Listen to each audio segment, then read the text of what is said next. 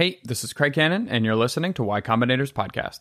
Today's episode is with Dalton Caldwell, who's a partner at YC, and Juan Bonet, who's the founder of Protocol Labs, a YC company that's working on IPFS, Filecoin, and CoinList.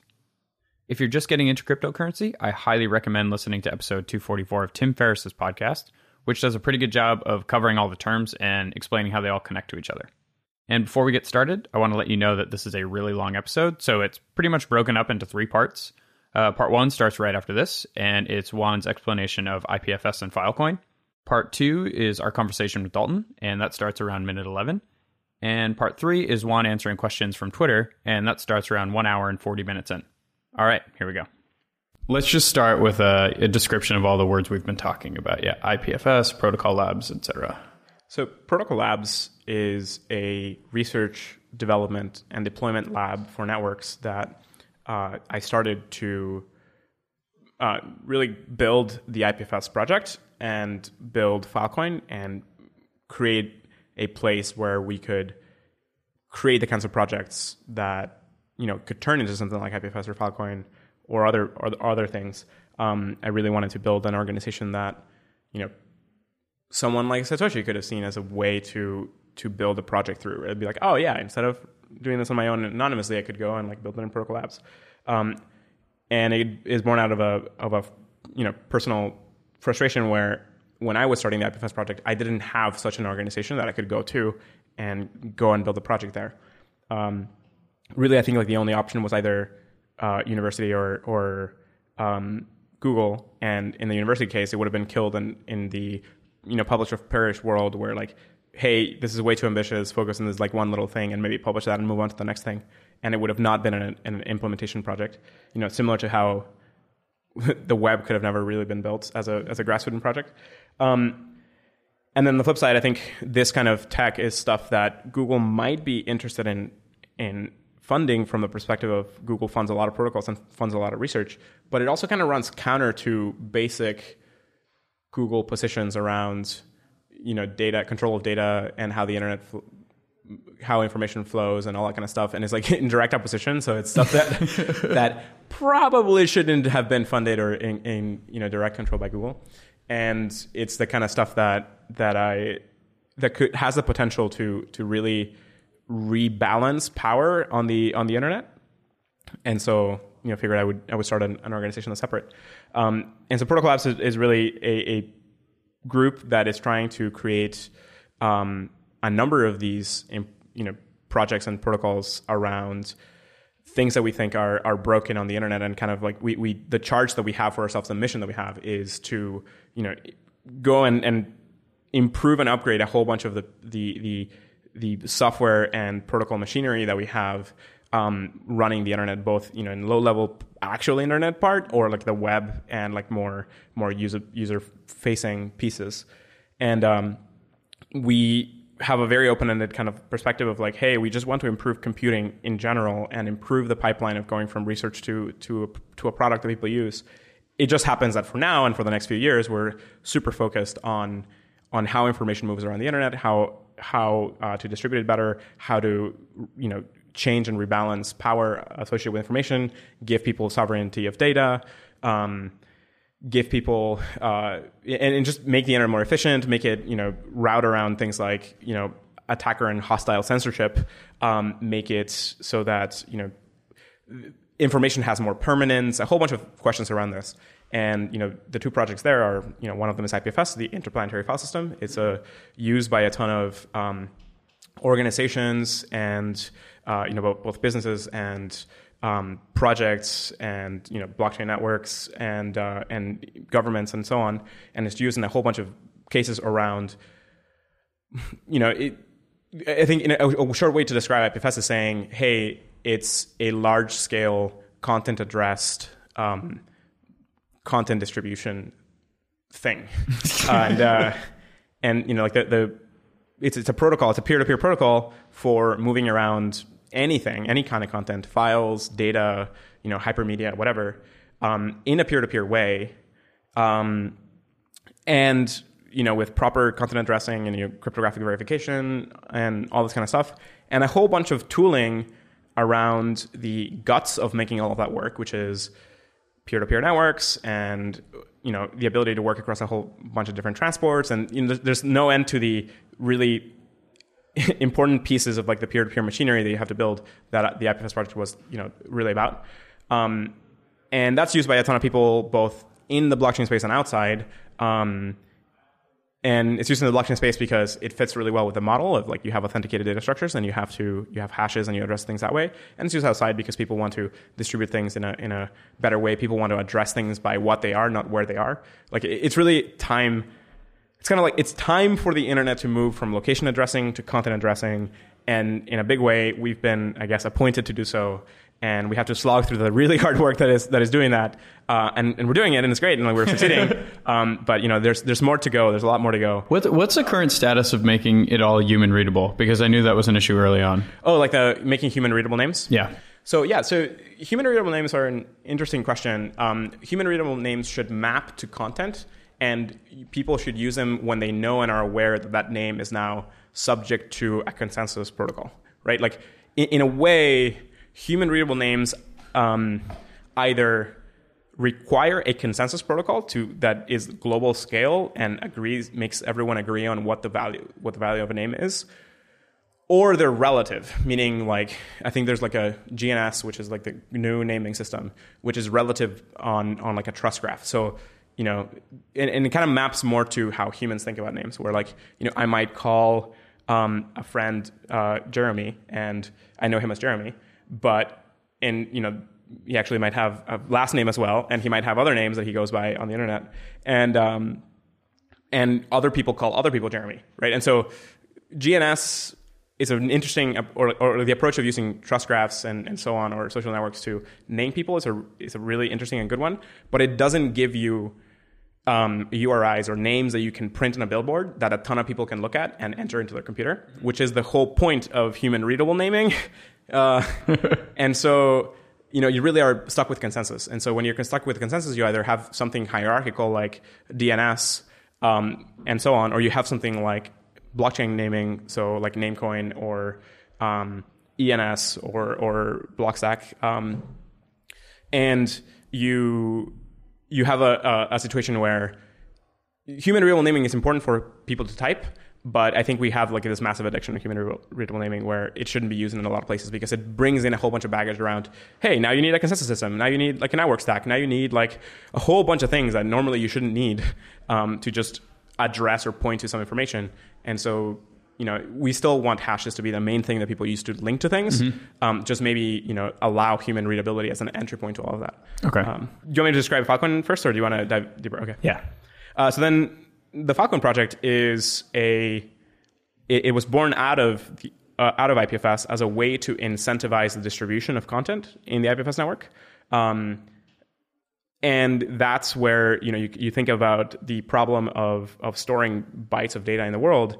And you have a situation where there's a lot of people with disks and there's a lot of people with data, and it's effectively a market where people want to buy storage and some people want to, provide storage and provide a valuable service.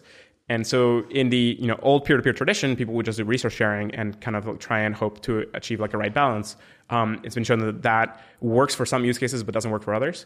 And what was really missing there was like an understanding that this is actually a spectrum where on one end, some people contribute massive amounts of storage, and on another, and don't really need to use the network very much. And on the other end, you have people that are contributing, or like asking for massive amounts of storage to store all their data, and don't plan to contribute any storage. And so this is basic like, hey, introduce a currency, and now you've mediated this market. And so that's what Falcon is about: is creating a currency that can mediate this market. Now, there's a whole second aspect to it, which is you can look at a network like Bitcoin as an entity that managed to get tons of people around the planet to amass massive like amounts of computing power to maintain the Bitcoin blockchain, all of the Bitcoin mining that's going on. And can you create a different proof of work function that maintains a blockchain that instead of just trying to like crunch through hashes and find a low target, that also causes a valuable side effect? And that valuable side effect is, hey, you have to store a whole bunch of files in order to have power in the consensus.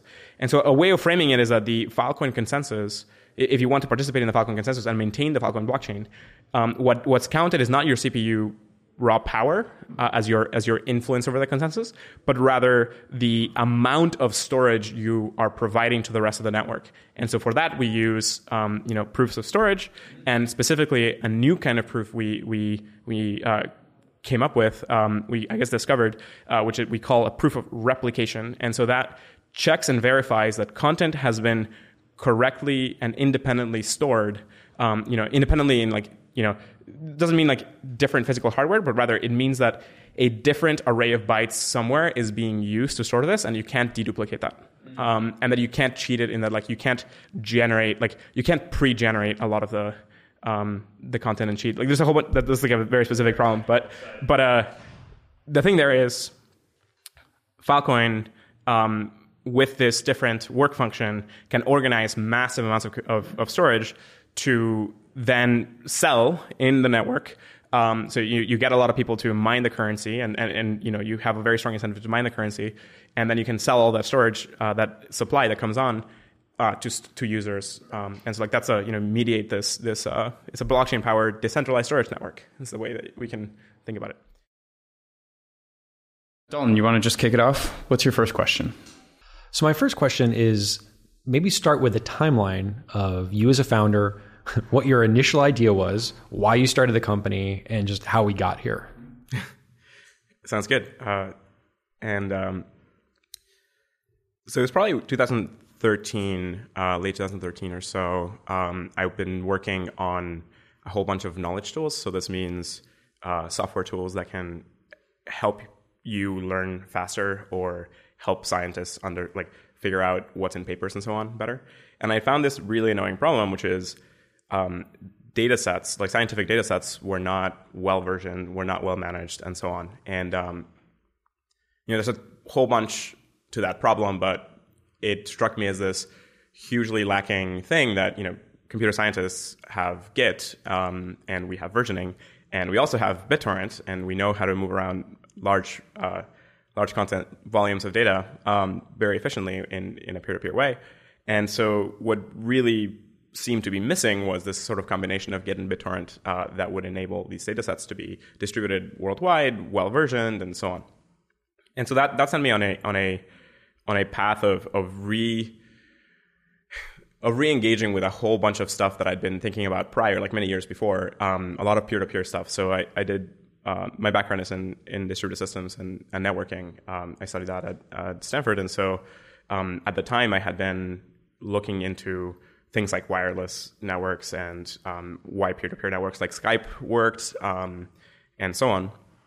And it always struck me that was a very untapped area of potential. It just seemed, I think that the potential there was like vastly underutilized. And so a lot of the problems with usability, I don't know if you know my whole background, but my first company, iMeme, that I started was a peer-to-peer. It was distributed social networking. And so a lot of these ideas keep recycling every few years. Yeah. And one thing that we noticed is how hard it was for users to get the negative side effects of having something that is peer-to-peer. BitTorrent worked pretty well. But even Skype kept it really, you didn't know that it was peer-to-peer. Yep. And unless your upstream bandwidth was saturating, and you got a nasty letter from your ISP or something, you had no knowledge as a user. And so sort of my takeaway during that era was that usability always trumped the elegance of peer-to-peer models. And then when I saw YouTube take off, YouTube is exactly the sort of thing you would expect to be built on top of BitTorrent, but in fact it was entirely centralized and they were streaming everything themselves. But holy cow, because it worked so well and Flash Video worked so well, the culmination of those events happened. And so my kind of knowledge going into this, of even for the, going back to your story in a second, is usability to me is such an important concept to have these distributed systems get used by end users. Absolutely. Right? Without a question. And I mean, famously, I think Drew Houston has even pointed out how there were a whole bunch of clunky file sharing sync things that like really just did not work. And the big thrust of Dropbox for a while was just get usability right, get the user experience flawless, and it almost doesn't matter what you do underneath the hood as long as you make sure the UX is Yeah, great. because like I'm sure back in the day, everyone was like, "Well, we have rsync. That's good enough." You know, like we don't need Dropbox. We have rsync. Right, but then there's like this other fundamental difference, which is that yes, absolutely, building these systems is hard, and you have to pay attention to the UX. But there's a whole bunch of places where economically it makes a ton of sense to do something better and to do something that has a different arrangement. I think there were a whole bunch of there was a period of time, basically from 2003 to 2009 or so, where peer-to-peer was sort of dead, and I sort of call this like the peer-to-peer winter, similar to the AI winter. There's been a series of AI winters. That was kind of like the peer-to-peer winter, and there probably were more peer-to-peer winters before, because peer-to-peer is actually a pretty old concept. A lot of people have been struggling with the differences between making things peer-to-peer or centralized since the beginning of the internet. So I think there's a whole bunch of reasons why a lot of the companies failed that were getting built around that time, where products failed, and why there were very few success stories. So I think Skype and BitTorrent are probably the biggest success stories from that entire time. And yeah, I think Skype didn't really talk about peer-to-peer very much. Yeah. And BitTorrent, aside from Blizzard and a few others, like it was mostly used for moving around a lot of movies. And so I think that said, though, it doesn't, like the actual CS behind it, like the actual engineering reasons for choosing to do something peer-to-peer make a ton of sense. And this actually connects very well with Protocol Labs as a company, because the key thing is to understand deeply what the benefits of using some technology are. What are the underlying, from like a research and theory perspective, like what is the theoretical difference between doing one thing one way or another, like between centralized models or decentralized models, between doing things peer-to-peer or doing things in a hierarchical, like well-structured way. And those different properties can give you a different range of opportunities. Now, peer-to-peer is a lot harder to build with, because you don't have a lot of control. When you build centralized things, it's a lot easier for people to get going. It's a lot easier for, there's lots of established ways of doing things and so on. And like rolling out changes. I mean, we could enumerate all these, but like it's easy to roll out a website. It's hard to distribute software. I mean, and get everyone to upgrade. Right? And I would argue that it's easy to roll out a website today because you're working on top of decades of centralized engineering. Yeah. Whereas we haven't had the same deep level of engineering on the peer-to-peer side. So the majority of groups that end up going into peer-to-peer end up having to create a lot of stuff from scratch, because it either hadn't been done or had been done in a way that wasn't reusable. And this was actually one of the big thrusts of the IPFS project in general. It was create a huge toolkit that people can use to build applications in peer-to-peer land without having to like reinvent everything from scratch. It was like this really huge frustration for us. It was like, okay, great. Like it's 2013, 14 at the time. And we have to go back and like rewrite tons of normal peer-to-peer stuff that was, could have been written 10 years before, mostly because, the language and tooling had changed. We wanted to do a few different things. We couldn't reuse a whole bunch of the libraries that were out there, or the libraries made a whole bunch of assumptions about reality that like were broken, right? Like, very famously, like a lot of people just from the engineering perspective, things like assuming that you are going to be working on top of like TCP and that the port that you have is a TCP port and that it's not a UDP port or whatever, or even that you don't have some other transport, right away can make a library completely unusable for a project like years down the road. I remember dealing with NAT traversal. Yeah. So that was NAT traversal is a wonderful problem. It still plagues people everywhere. Let's go back. You were working on distributed systems. This was interesting to you. How did this turn into the company? Like, what was the thing you applied to YC with? Right? What was the timeline there? I applied to YC with the plan of doing, of building both IPFS and Filecoin and a company called Protocol Labs. I mean, it was right away from the beginning. It was like this large scale plan of going to build a whole bunch of different things.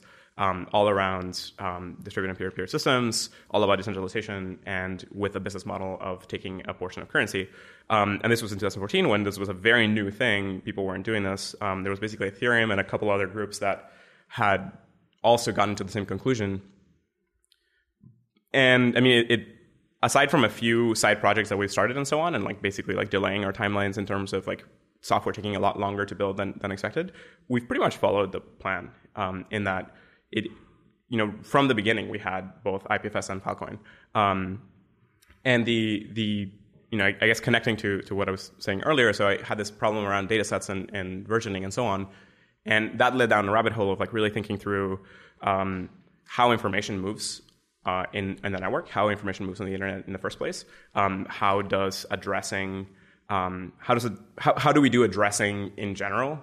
It turns out like with HTTP and so on, we do all this location addressing stuff that works very well for a certain kind of use cases, but absolutely terrible for a bunch of other set of use cases, and introduce a whole bunch of brittleness to the infrastructure, right? And so this whole like exploring the set of ideas that had been well trodden by lots of groups before me and before the current wave of peer-to-peer. Yeah, do you remember Mojo Nation? Of course, totally. I would run it in my dorm at Stanford. Awesome. And it had a lot of the primitives in there, right? Like I ran a node and I had storage space on my PC and like I had fast internet. It was great. So I was not familiar with Mojo until I chatted with Zuko about it, and it turns out like Mojo pioneered all this. Yeah, completely. I thought it was so cool. Like I completely drank the Kool-Aid, and this was in 1999. I was like, that was my favorite. Yeah, I mean, it was a great era. Like you had the beginning of Kademlia had just been the first major large scale DHT had been deployed. You had a bunch of people building peer to peer networks like Kazaa, which then turned into Skype and a whole bunch of other things. And yeah, like it was very promising. It was like the moment where everyone was getting connected to the internet. You could now build like huge large scale infrastructures and so on. And it just kind of again, like there was this like peer-to-peer winter, like there's a whole bunch of reasons why that happened. And people could sit around debating, but I think it had to do with the fact that the first primary use case that people were using peer-to-peer for was copyright infringement, and that being like not a viable strategy for a lot of companies. Another thing was it was right around the same time of the rise of the normal cloud. So Google and other companies were investing very deeply into building like large scale distributed systems, and they were building hierarchical structures, and they ended up funding a ton of work down the road in a bunch of labs. So a lot of the labs that were doing peer-to-peer research switched entirely to doing cloud infrastructure research, and so that's another avenue. It's another point, and then I think probably third or fourth, where third was there was no digital currency, so you couldn't actually pay people correctly. Like you had a bunch of trusted. You had the beginnings of cryptocurrency. Yeah, like Mojo. Mojo was a currency, as I recall. That's right. So you had the beginnings of digital currencies, but they were still very unproven and still, I think, relied on significant trust in a bunch of places. So you didn't have the same fungibility the same level of trustlessness that you have with something like Bitcoin, and you didn't have. I think like the properties were not quite there yet with digital currencies. I think another one was just the hardware around that people had did not warrant a peer-to-peer structure yet. Meaning, it made sense for a number of use cases, but a different set of use cases like didn't make that much sense. Like, it's interesting to think about computing and normal computing problems this way, because a lot of people always get hung up on how things scale. But when you actually think about the total magnitude of data in a problem, sometimes you realize, oh yeah, like just throw that into one server, and like you have one server, and maybe you replicate that to like you have 5 servers that are all full copies of the index, and like you're done, right? Like you don't have to build a very complicated distributed system to deal with this, because your total amount of data is way smaller than like the latest disks, right? So like whatever. So let's think about this, just to put this in context. In a lot of ways, history is repeating itself, and the same ideas cycle back. I've heard Mark Andreessen say this before, that Webvan, he'll keep funding ideas that didn't work over and over again because eventually they'll work. So Instacart and Webvan. So it seems like a lot of these ideas are well known to researchers and computer scientists. We're trying them again, and there's a bunch of things that are different, and you listed a few of them. But to enumerate them, so I understand, it's just the tools are better. Is that one of them? Yeah, massively. So just the tools are better. 2, something about the hardware infrastructure of like bandwidth plus CPU. Computing changed, like just the numbers, the actual raw numbers that people have, either just in disks. So it's Moore's law type stuff. Yeah, well, it's not just Moore's law, because you have to account. So so you have accelerating returns in computing and in storage and so on, not so much in bandwidth, right? So an interesting point to compare is like realizing that storage is decreasing in cost super rapidly, whereas bandwidth is not. and bandwidth, it always feels like the internet is really slow because we continue building larger and larger applications and larger media, but then we can't get to, the moving it around as much as, sorry, let me say that again. So there's this trade-off between storage and bandwidth where storage is significantly, it's getting cheaper at a really rapid rate, whereas bandwidth is not. And because of that, what you end up with is like the feeling that constantly you're saturating your pipe and that constantly the internet is slow and so on, but you're just putting a lot more data through it. Yeah. And bandwidth is just not improving as fast. And so eventually we're going to get to a point where it might actually be cheaper to ship around stuff to consumers. Hard drives with 747s.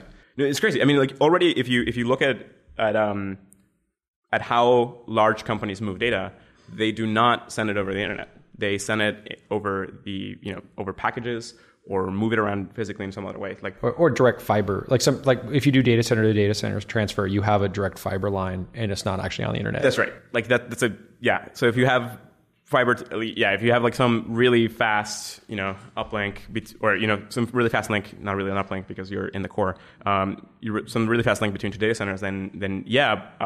But like, for example, if you're a company and you're trying to put a ton of data into Amazon will say, hey, like just ship us a hard drive and we'll put it on for you. So there's packet switching and then there's also package switching. So okay, so are those the big difference? Like I'm just I did the enumeration. Am I forgetting any other major factor about why this time, like we're running the same play again, but this time it's going to work?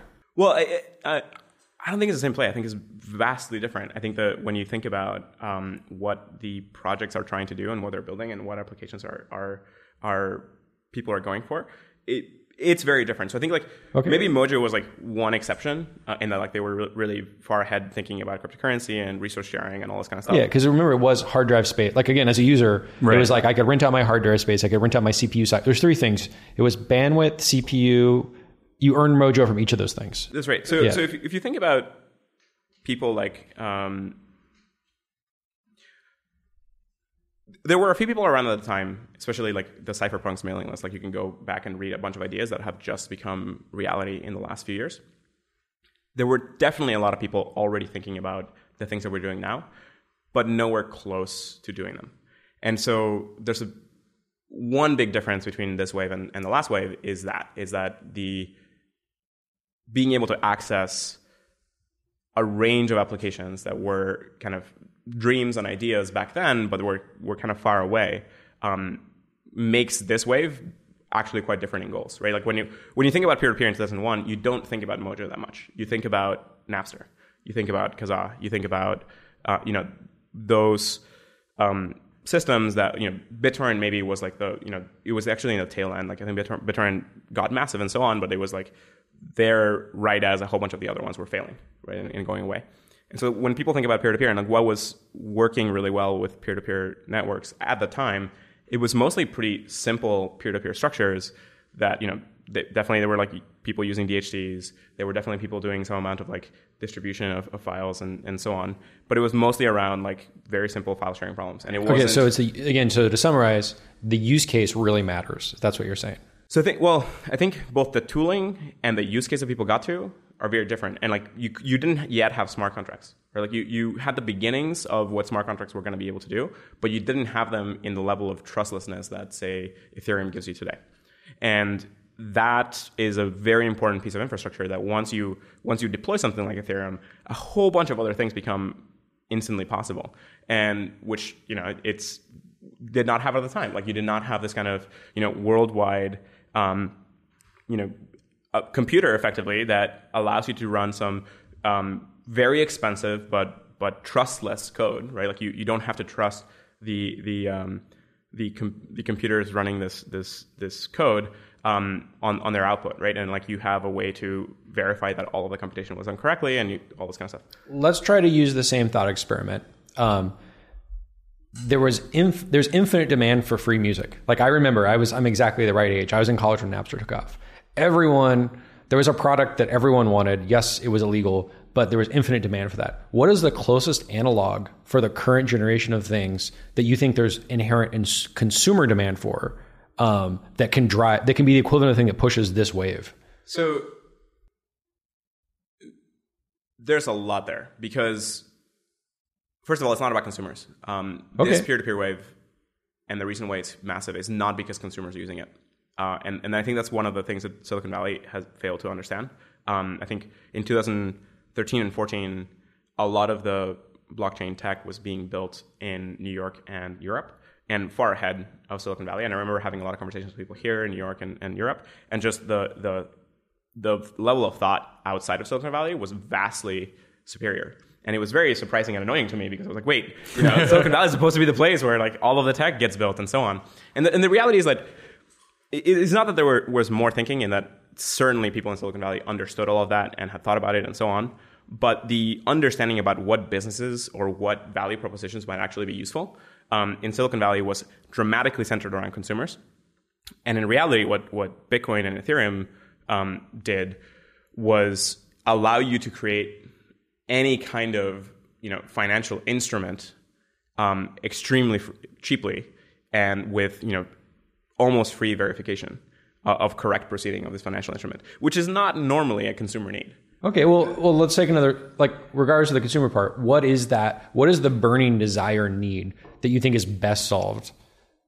But it's not one thing. Like it really isn't one thing. Okay, can we name Maybe one? we should just talk about Filecoin then. Yeah. Right? What is the burning? And it's okay if it's not consumers, but what is the thing that with Filecoin that is going to make, whether it's businesses or consumers, people get really excited about using it? So, and Filecoin is not representative of the entire industry, right? Like Filecoin is one example. With Filecoin, the point is being able to.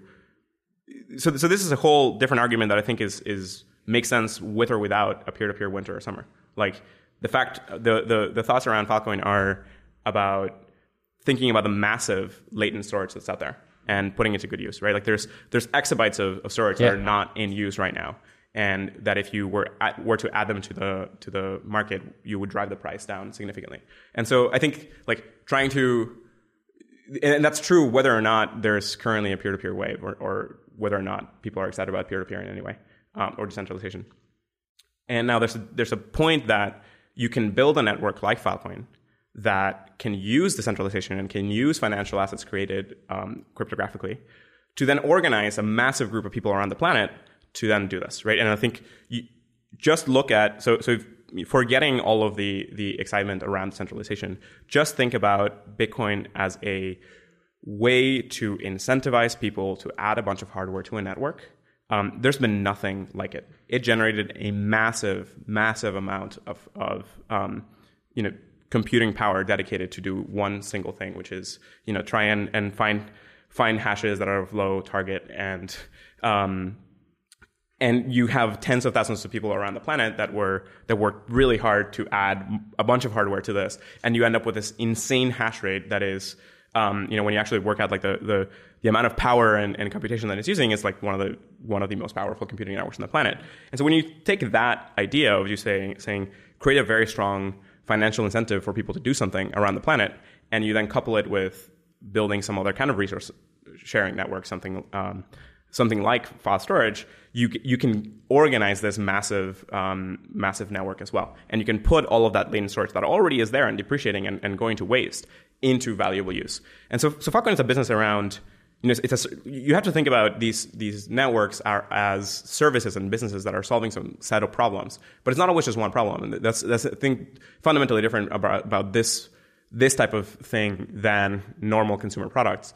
They solve a lot of problems for a lot of people. You said financial though. So again, they're doing it for financial reasons. So again, what I'm looking for is what is the incentive for someone to get involved, whether it's a business or a consumer. So it's the reason you would put a miner on the network. For Filecoin specifically, the reason why somebody would add storage to the network, the primary motivator will be money. That's what's going to drive this massive amount of storage. Now, a secondary and very important motivator is also the fact that data is completely centralized in a whole bunch of providers, and we get a lot of businesses and people highly concerned about this that want to distribute their data across a number of providers and want stronger guarantees. They want a different set of features. But you don't necessarily need peer-to-peer to achieve that. That just happens to come with a package, right? And so I think for you think about Bitcoin miners, and you can think about the motivations of Bitcoin miners are not fundamentally about just enabling peer-to-peer and so on. They're huge motivator there is money. That's not true of the early Bitcoin miners, right? The early Bitcoin miners, a lot of them were primarily motivated by building a digital currency that was not controlled by any government. And that's something very different than what we have today. What we have today is a structure where it's a massive business and people are like going for it. And so like that's I think fundamentally different, but it doesn't make sense to try and like box it and to say like, hey, there's one thing that the entire industry is trying to do. Like, and Filecoin is like completely different than the entire industry. It's like we're using things from the industry to create a very powerful service. And the reason I mentioned financial instruments is because that is a fundamental innovation that both Bitcoin and Ethereum introduced. The ability to create financial instruments extremely cheaply without spending tens to hundreds of thousands of dollars. Instead, writing a few lines of code. And you don't have to litigate this in court if it goes wrong. It just automatically settles in a computer. And so what happened with the blockchain stuff is that software began to eat finance and law in a way that had never happened before. There were a whole bunch of things that were kind of waiting, or like a lot of ideas that people had for a long time, some of them, a few years, some of them decades, that got knocked loose by the existence of a digital currency that was ubiquitous. And suddenly a ton of these applications were being able to be built. So it's a very different thing than the early peer-to-peer time. The fact that IPFS and Filecoin happen to relate a lot to the early peer-to-peer goals is a side effect. The majority of the blockchain world does not care at all about those early goals. They care about different goals. They care about a different kind of decentralization. So it's a decentralization of power, not of resources. So Filecoin happens to care about decentralization of resources and distribution and like use and all that kind of stuff. But it's a very different thing. How are people incentivized with Mojo to like put their drives online? You would get Mojo is the name of the current, whatever, it was tokens. It wasn't really currency. You would earn Mojo and you could spend it on other stuff, and they were very vague about that. But you could spend it on other storage. Okay. And what's interesting, so it wasn't liquid, is that in the same way. Yeah, it was kind of like when Bitcoin very first came out. It was sort of like a cool thing on Slashdot. Right. Okay. Yeah. It wasn't like a serious project. And what was interesting is people spent a lot of time doing black hat stuff to try to earn more. Like it was very fun to try to get more. Yeah. I think a lot of people, like I used to read the commit list, and a lot of what they had to write was anti-hacking stuff, which you would expect. Someone with a hacking brain, whenever they see new stuff, it's always fun to try to take advantage of it. Yeah, cool. So what do you think? This is sort of an aside, but I read YC applications for all this stuff, and I'm trying to understand what the best use.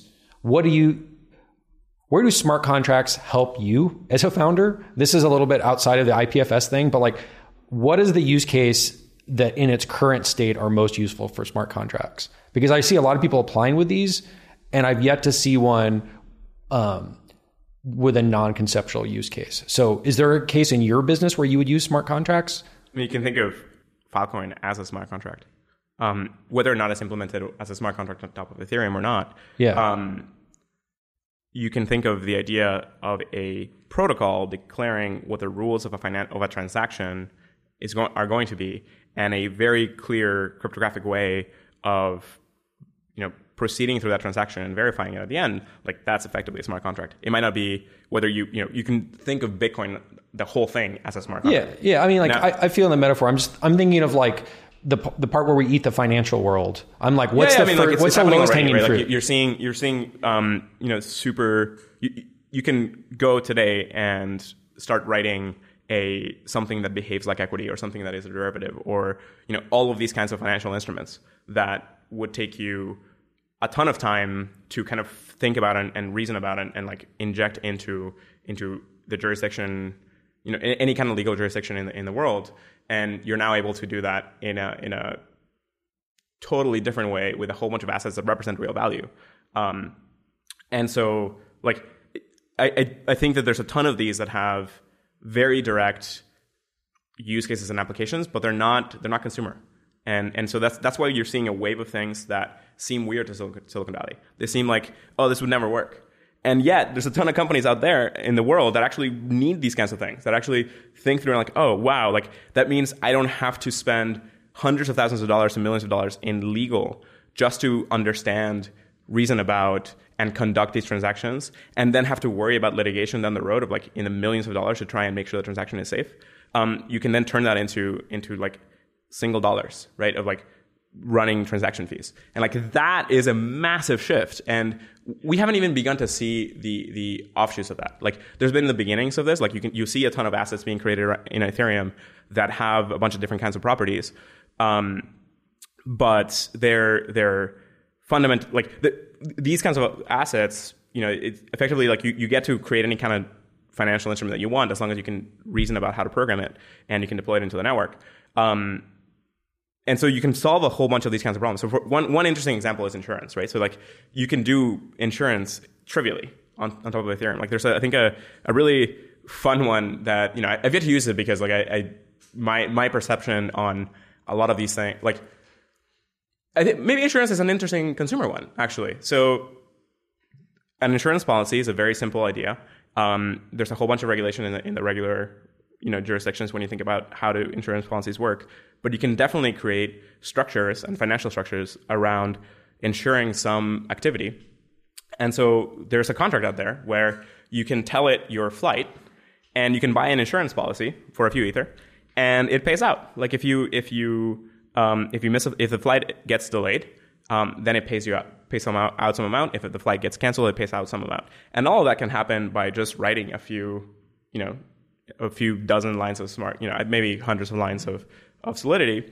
And it needs some sort of oracle that brings in the real world data of the flights. And once you have that, you're set, and you can now create an insurance policy. So I think this was, I don't know exactly who built it, but it was effectively a trivial project, and you now have what normally would take a company of dozens to hundreds of people, like reasoning about all of the legal landscape around insurance and how to provide this, and then like legal protections of how to make sure this goes correctly and how do you collect on things, and like just all of that madness goes away completely by replacing it with a single smart contract, right? And so I think those are the kinds of things we start seeing, and there's a big bottleneck right now, which is that the fundamental innovation is one around.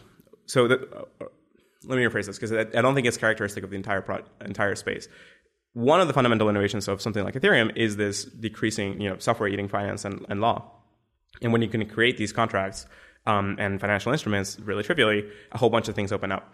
And so far, the people that have waded through the difficulty in using these platforms to do this happen to be people that are looking at large-scale transactions, like things that would otherwise require a lot of money to do, or things that suddenly become possible to do in the space of crypto assets, and they're just kind of transplants of the regular world. They're looking at some way of doing some transactions in the regular world, and they say, wouldn't it be great to do that with Ether?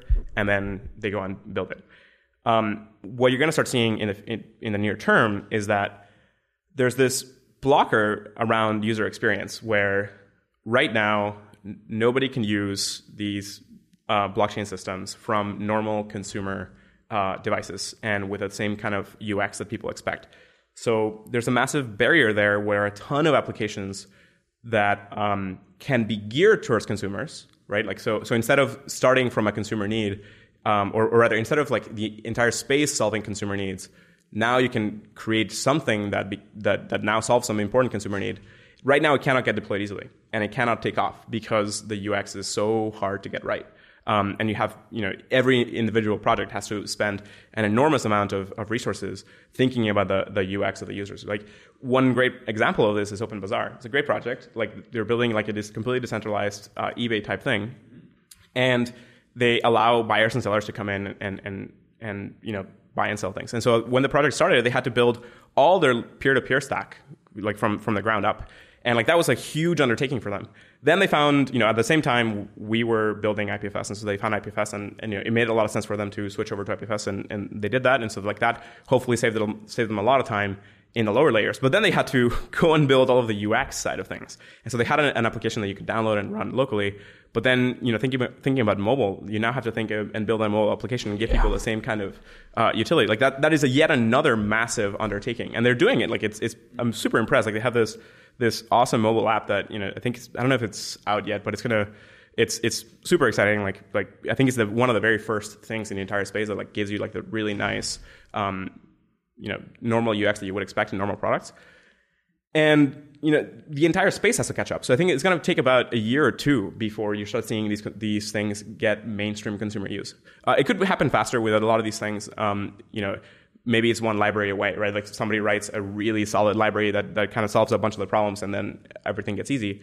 But just because you're not seeing a ton of consumer use things yet does not mean they aren't about to hit in a huge way. But that's what I wanted to focus on before, because you kind of like juxtapose like 2013, 2014, like people not really getting it here, things not being built here. Obviously in 2017, things have changed, right? Like what has changed, and like what's motivating people now to start building these things? Because I wonder, like, we have a lot of founders listening, and they're like trying to figure out the ideas, like what's needed, what changed to make this possible.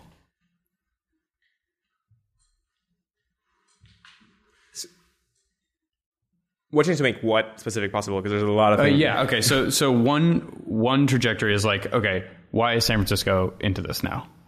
And then the other is like, what changed to like start pushing for? Obviously, Ethereum came out, but then like all these products are following as well. I think San Francisco and Silicon Valley got interested when the ICO craze happened. When you suddenly had projects raising tens, 20, 35, $100 million. Suddenly, everyone was like, "What the hell is going on? What's happening?" And it was actually the money that was the thing that drew attention. And it's, I don't know. I think that's pretty short-sighted. I think the underlying differences, or like the underlying hard foundational work that people are seeing, like reaping the benefits of right now, like all of that creation of value and so on, happened over the last 2 years with Ethereum, which was a project that here was seen as like this crazy science project thing that like was never going to work and was like too crazy and so on, and was disregarded completely by tons of people. And they just failed to do the deep thinking of like looking at these very contrarian perspectives and contrarian ideas that like dared to question underlying base assumptions about consumer products today, which is that nobody really cares about giving your data to everyone. Nobody really cares about trust. Nobody really cares about just like running these kinds of transactions. Everyone has some easy way to use their mobile app. Everyone trusts Google, Facebook, Apple, Amazon, Airbnb, Uber, whatever. And it's really just about convenience. And if you don't have something that's convenient, screw it. It's never going to work. And that was like just false. Like I think that perspective, I don't mean to characterize the entire space of Silicon Valley that way. I think there were a ton of people thinking very deeply about what Bitcoin was going to do to the world, and a lot of people invested very heavily into Bitcoin and creating Bitcoin companies. And that turned out in a number of ways really well, and in other cases not so well. But I think what can be said about the whole space is like we're seeing projects emerging that are about building large-scale infrastructure that might take years to build out before the utility is shown. And that's just something that normal VC can't entertain. Like, VC is not built for long-term investment in things that are extremely high risk and building some deep foundational technology. VC is tuned for 10-year returns, which means that in 2-3 years you have to like show very strong, sign of like massive adoption and a really strong business. Which means that if something is more than 2 years out in development and there's research questions to be solved, it doesn't fit, and so you have to go and figure all of that out before. Now, historically, wasn't this the government that funded all this stuff? That's right. So one of the, and this is part of why I'm building Protocol Labs, which is that there's this massive gap between there's this huge open area where like stuff is not getting funded around building large scale infrastructure. Like you couldn't, my claim is you couldn't build something as free and open and that works as well as the internet today, because no group would fund it. And what you would end up with is a massively stunted version of something that is highly centralized and controlled by a couple of groups, and that wouldn't have the amazing generality of something like TCP/IP. Like part of what's beautiful about TCP/IP, DNS, and like that whole era of protocols was that people worked super hard for months and years at a time to think about the interfaces and refine it so that you could end up with something sufficiently abstract to support a ton of use cases and sufficiently concrete to actually work today.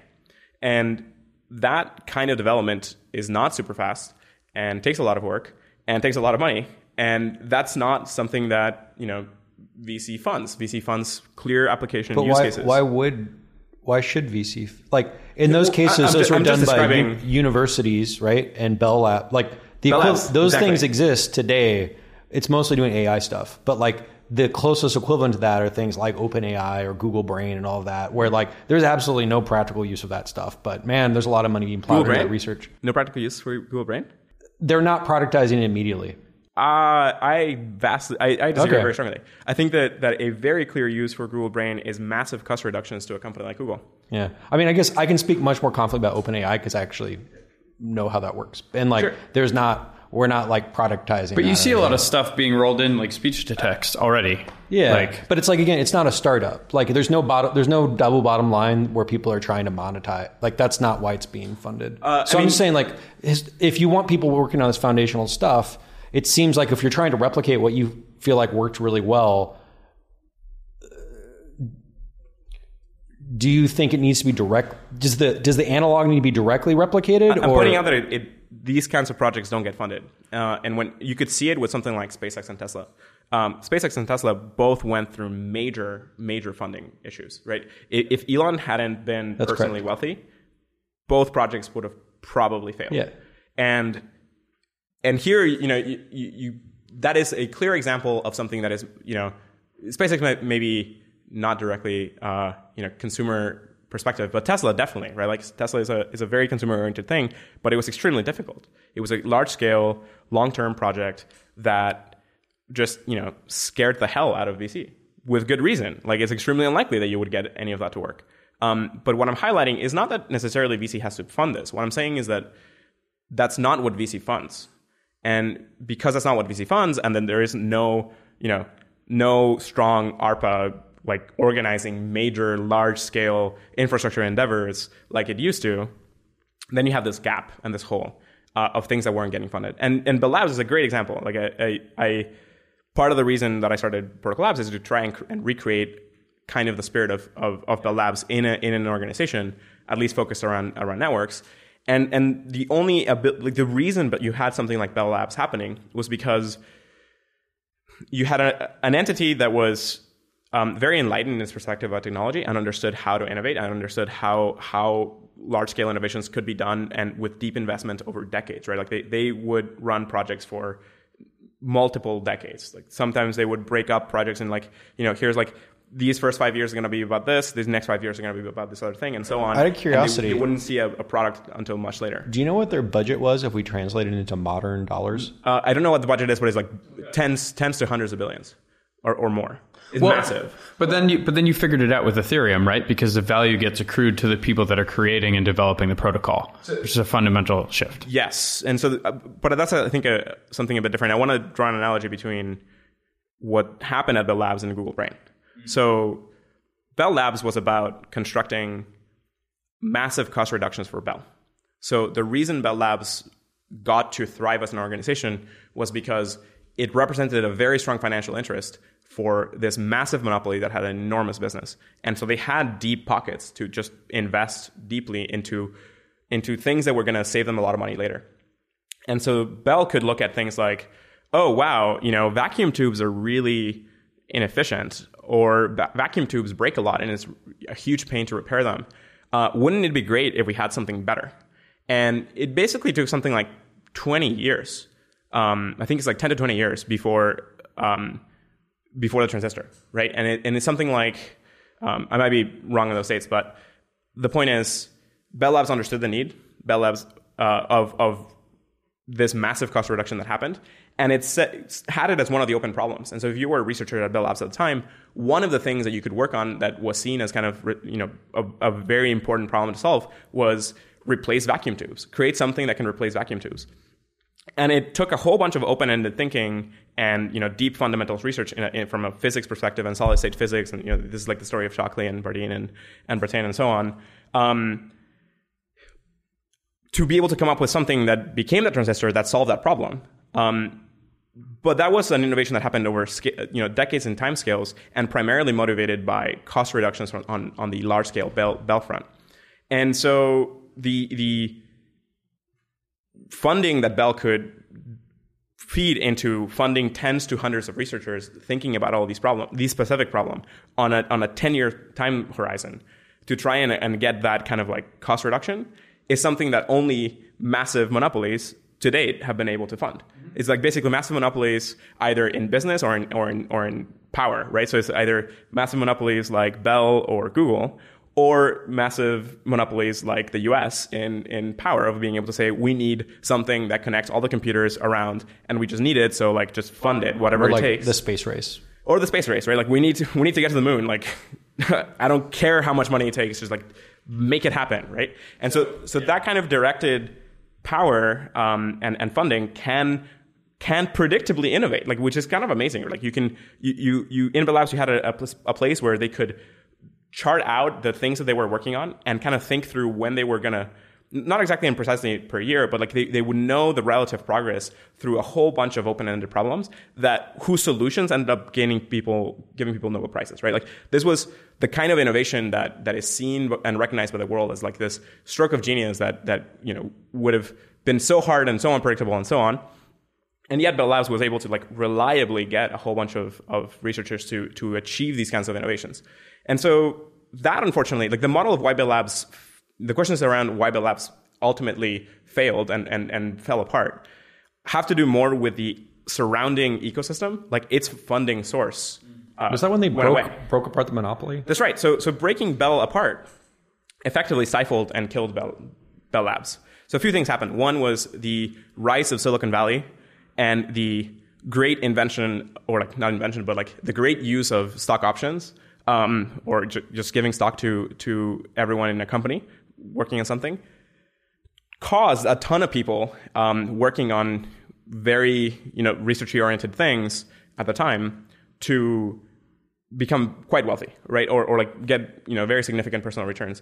And that, coupled with the excitement around all of the stuff that was happening in Silicon Valley in the 50s and 60s, with a number of people kind of moving out and then coming back and talking about all the great and exciting things that were happening in the West, started to drain a lot of people out of Bell Labs and out of Boston. And so this, it's known as this like brain drain. And part of that, what happened there was not only were people leaving and going and creating other research organizations that had different funding models, but Bell also started getting broken up. And so this is more like the 80s, 90s. I forget the exact date on this. But when Bell got broken up, Bell Labs had to find a way to like charge the new separate entities for all of its work, and it just became infeasible to fund and maintain a massive organization like that. And so it ended up breaking apart. So there's a few like interesting financial reasons why Bell Labs couldn't continue existing, but the research organization itself was amazing and continued to be amazing for a very long time. Now, and so according to one site, their budget was $500 million in '74, which translates to $1.5 billion today, or 2% of AT&T's gross revenue. $1 billion. So in 1.5 billion. Yeah, $1.5 billion. So yeah, it was like, yeah, all right. So it was like 2 orders minded off. So I said it was something like 10 to 100.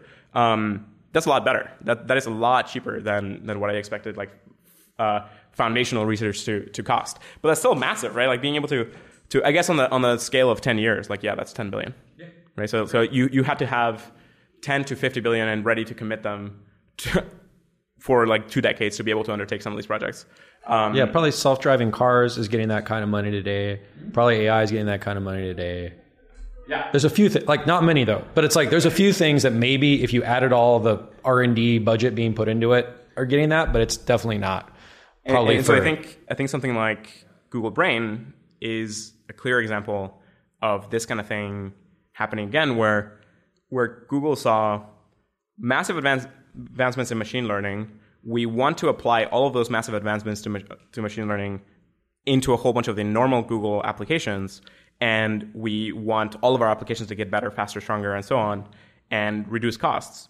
And not only are we going to be able to do a whole bunch of new things and cool things, but we're also going to be able to do them a lot cheaper, which effectively is making money, right? So like the thing to think about is once you're an organization that's big enough, you don't have to sell more products to make money. You just have to cut your costs. And to make sure I understand, you're saying that is analogous to the Bell Labs model. That is analogous. I'm just making sure I get what you're saying. So I wouldn't want to claim that something like Google Brain or even X is akin to Bell Labs, because I think that very different very different organizations. I think that Google Brain and X are much more focused on shorter term valuable things than Bell Labs was. I think both Brain and X can't yet afford to innovate on the multi-decade timescale.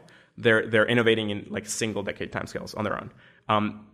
I think that, if you look around the planet, they're the closest thing probably, but they're still kind of far away.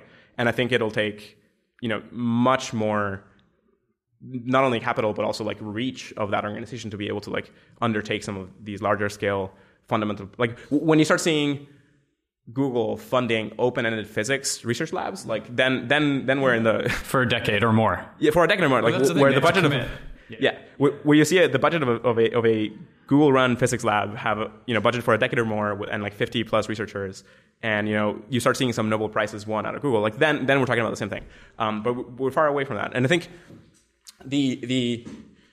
I don't think we don't necessarily need to recreate the same kind of structure. I think what we can do is look at a different thing that's going on and look at how innovation happens in a very different open-ended way in the internet. So the internet has a lot of similarities with the research culture of Bell Labs in that it's extremely open. You get a lot of people thinking about problems. You have a lot of people talking about problems and discuss, not only talking about potential solutions, but trying them out and so on.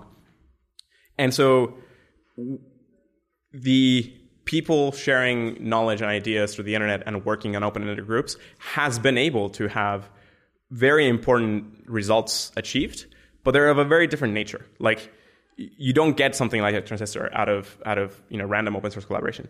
You get something like Bitcoin and Ethereum, which are arguably like... And like the Linux kernel. Like, just to use a very different... Yes. But like, that came out of the internet, right? The Linux kernel, that exists because of the internet. Yes. The Linux kernel is an awesome example. I think like you had the ability to undertake these major infrastructure projects and like things that take a long time to create and mature on the internet. And a whole other interesting avenue here is, how do you fund these things? Like, how can you fund these long-term endeavors that are much more open-ended and on the internet and so on?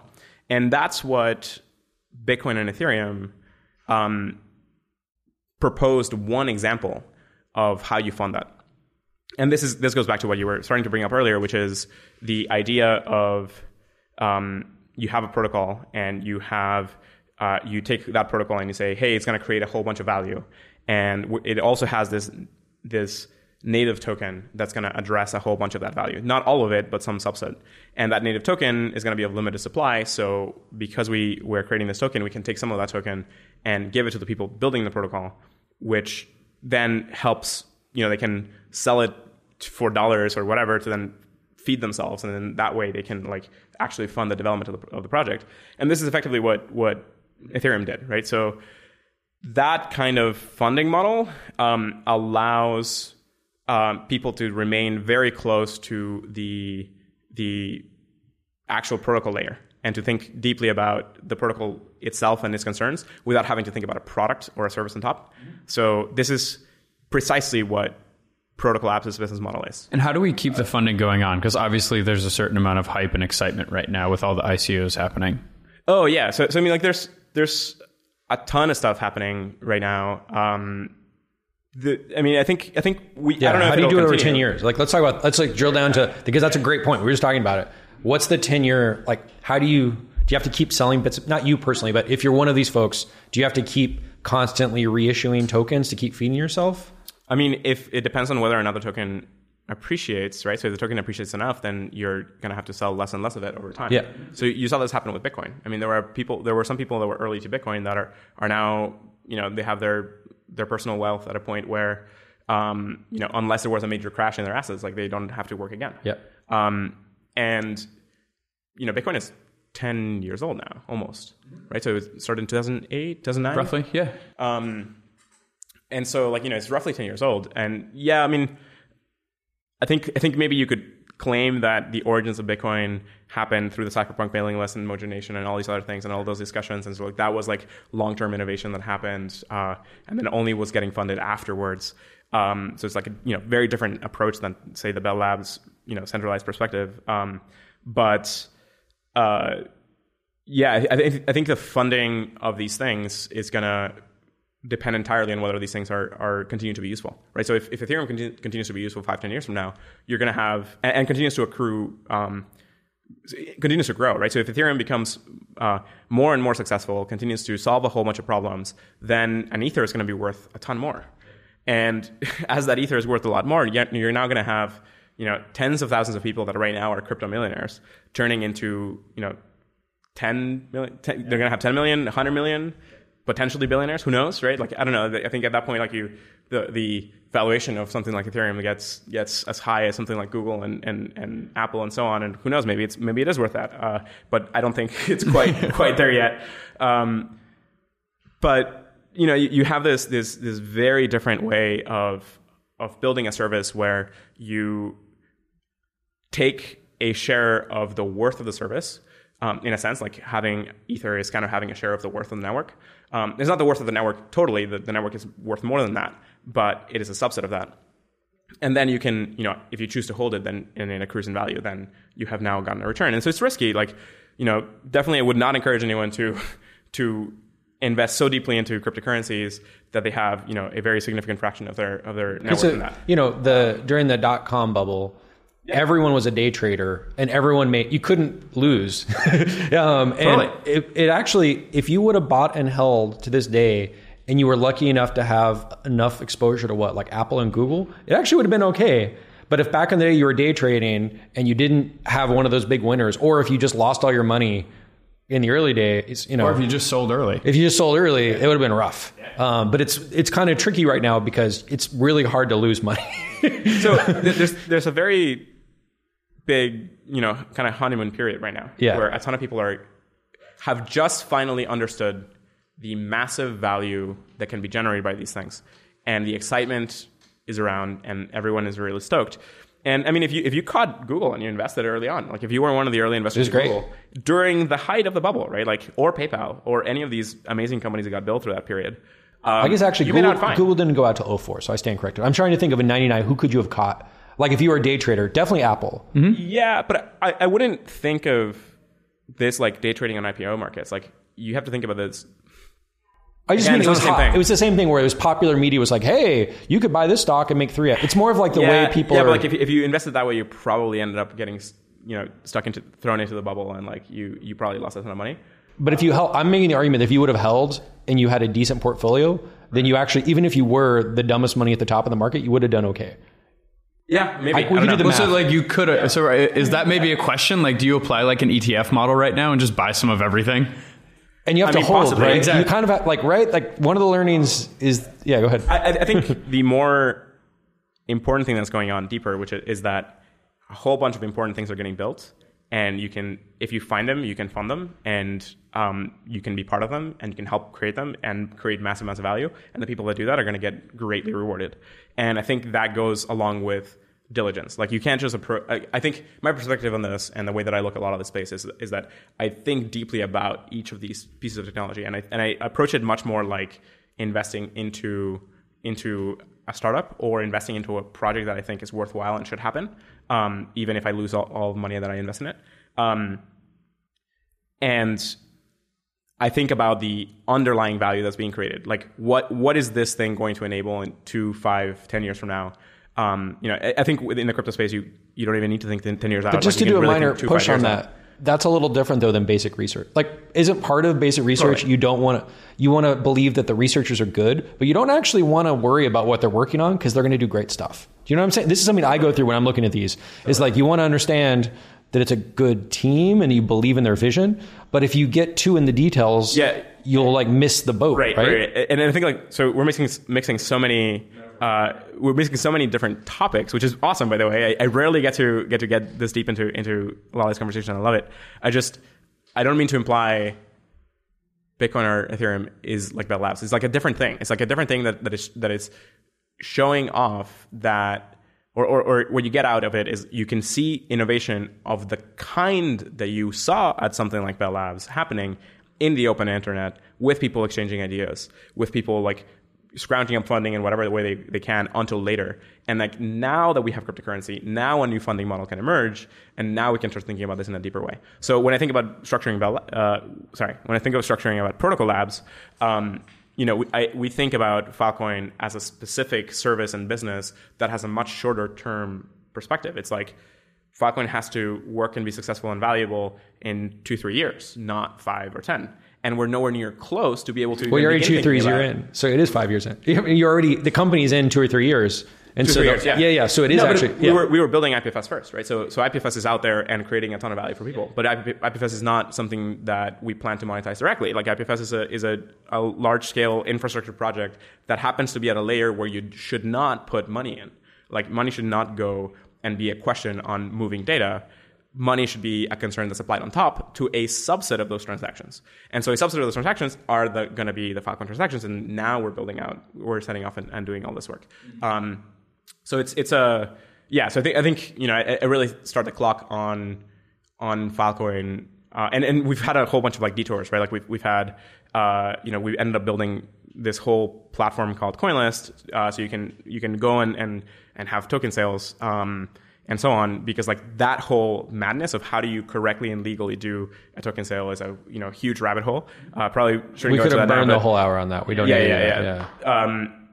But we built a platform that allows people to do that in a compliant way in the US using a set of documents that we've developed called the SAFT, similar to the SAFE but for tokens, and so on. And like that was a detour that took 4 or 6 months of like work, but it's going to end up being super valuable for the entire rest of the ecosystem and for Protocol Labs, in that we will have not only Filecoin but other projects on the road that will end up using CoinList. And longer term investment, you like invest a little bit deeper into this thing, and now you have it. And so Filecoin has been delayed by IPFS and its success, and by things like CoinList and so on. And like now we've managed to successfully switch gears to go and invest very deeply into the whole thing. One of the most interesting things probably about Filecoin that you'll see coming out very soon is we spent about a month and a half rethinking the entire protocol from scratch.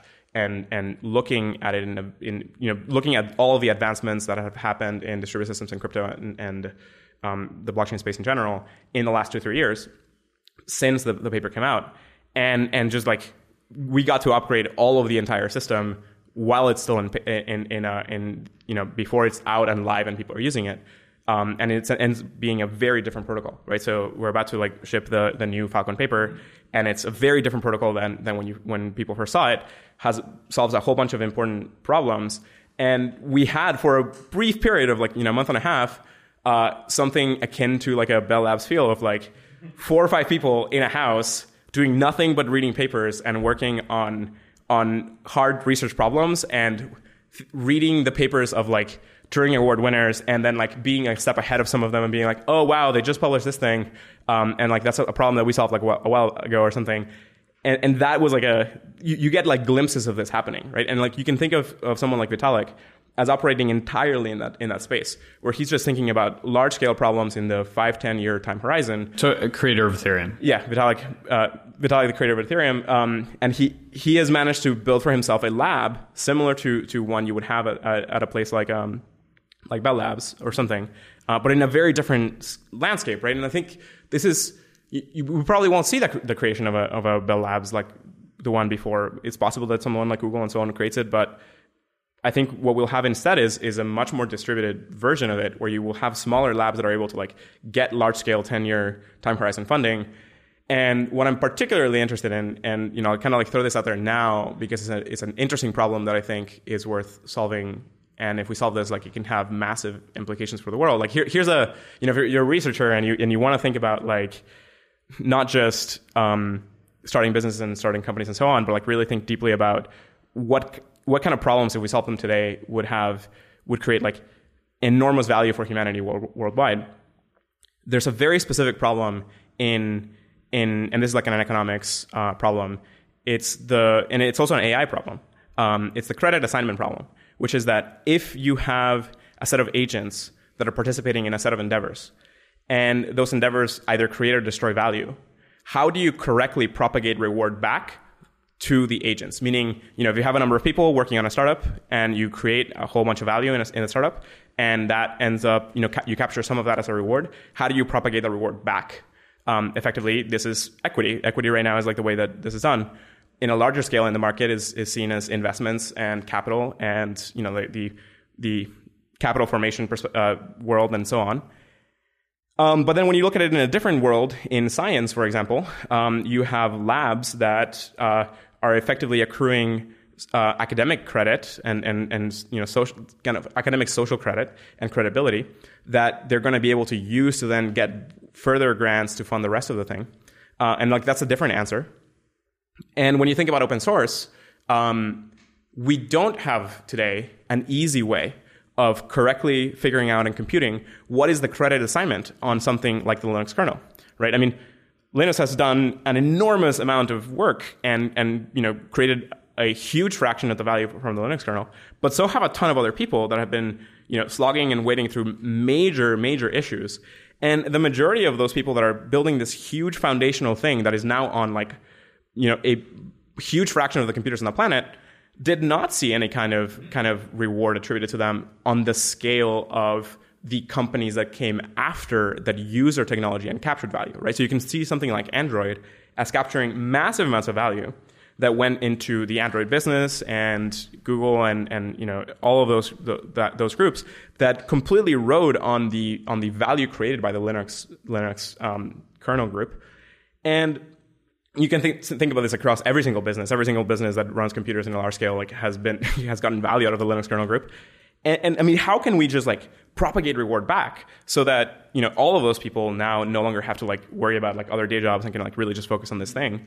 But can you do this in a big scale across all possible projects, right? So we are super interested in solving this problem because we think if we solve this problem, even if we have a bit of a good answer to this problem, then we can fundamentally change how open source gets built. In that, it would be great if people that want to work on projects on open source can just do that without having to have a day job that they don't like or whatever. There's a lot of people I know that operate in that landscape where they have some job that's kind of interesting and they do it because they have options. They could they're not going to work on something they completely don't like or whatever. And although there are a lot of people that are in that position.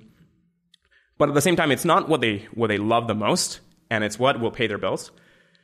And at the same time, they're creating a ton of value by working on a whole bunch of interesting open source projects. But there's no easy way for them to get rewarded by the value that's captured many layers deep after.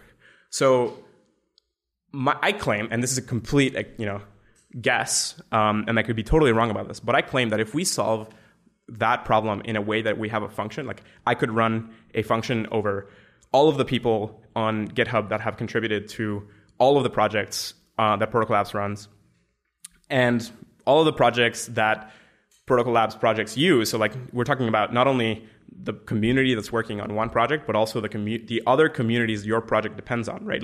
We depend on things like the Linux kernel. And so can we figure out a way to correctly and accurately propagate reward back in a way that's fair and that correctly, gauges a whole bunch of these hard questions about opportunity cost and externalities? I'll take a swing at that. Have you seen the papers about how to fairly slice a cake? Yes. So essentially, you slice and I pick.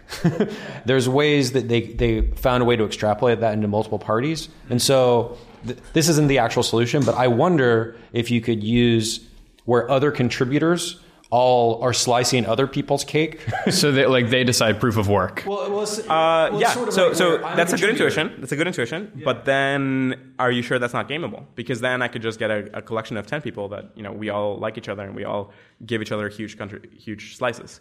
But that's how companies work oftentimes, right? There's someone who doesn't always push the best code, but they might be a huge morale boost. Yeah. And so them being on the project is actually super valuable. So to touch that though, so what you're looking for something that doesn't use human intervention whatsoever. It's a purely algorithmic answer. I think it's fine to feed in human intervention along the way. There's interesting research done on large companies and governments where you have all these, peer reviews, and manager reviews and all this kind of 360 review kind of perspective. And out of that, you can get good signal, right? Like otherwise, if we weren't getting good signal, then there's no hope for any kind of company that's large, right?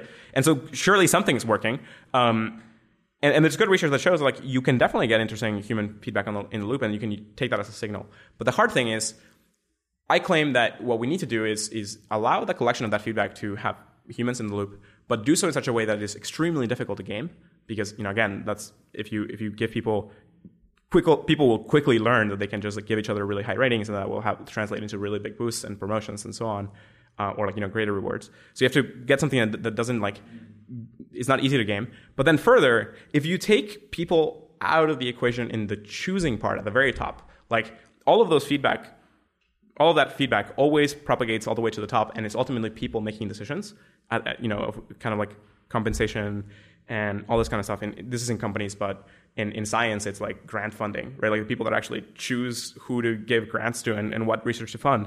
Or in open source, it's like, hey, a company decided to invest deeply into this project because they thought it was like super valuable, and like they allocated engineers to just work on it. But like they're not directly just giving money to everyone in that project. If we just take humans out of the loop in that decision process and put an algorithm that people can have confidence over, that this is going to be a correct and fair, a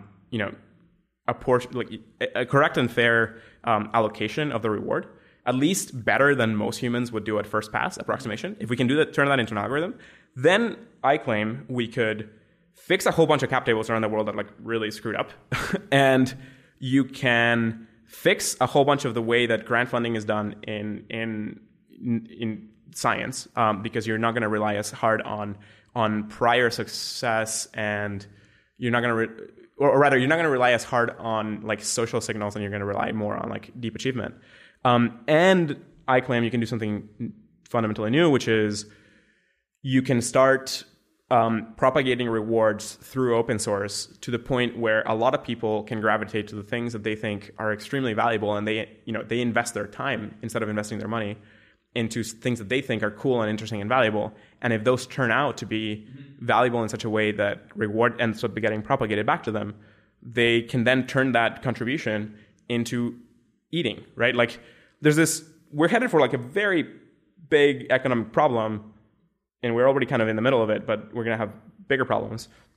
That as automation comes in and AI comes in and all this kind of stuff, it's going to challenge our basic notions of worth in value in economic terms, right? Like we live in a world that's centered very, very rigidly around the perspective of, hey, you get a job and you work and you contribute value to an endeavor and you get back some pay and you turn that pay into food. And so if you want food and shelter and survival, and if you want nice things, and if you want to like be able to like not only survive and have good things and so on, but like you want to be able to afford school for your kids or healthcare and so on, you have to have a job. And this job is mediated by, kind of like a whole bunch of external forces.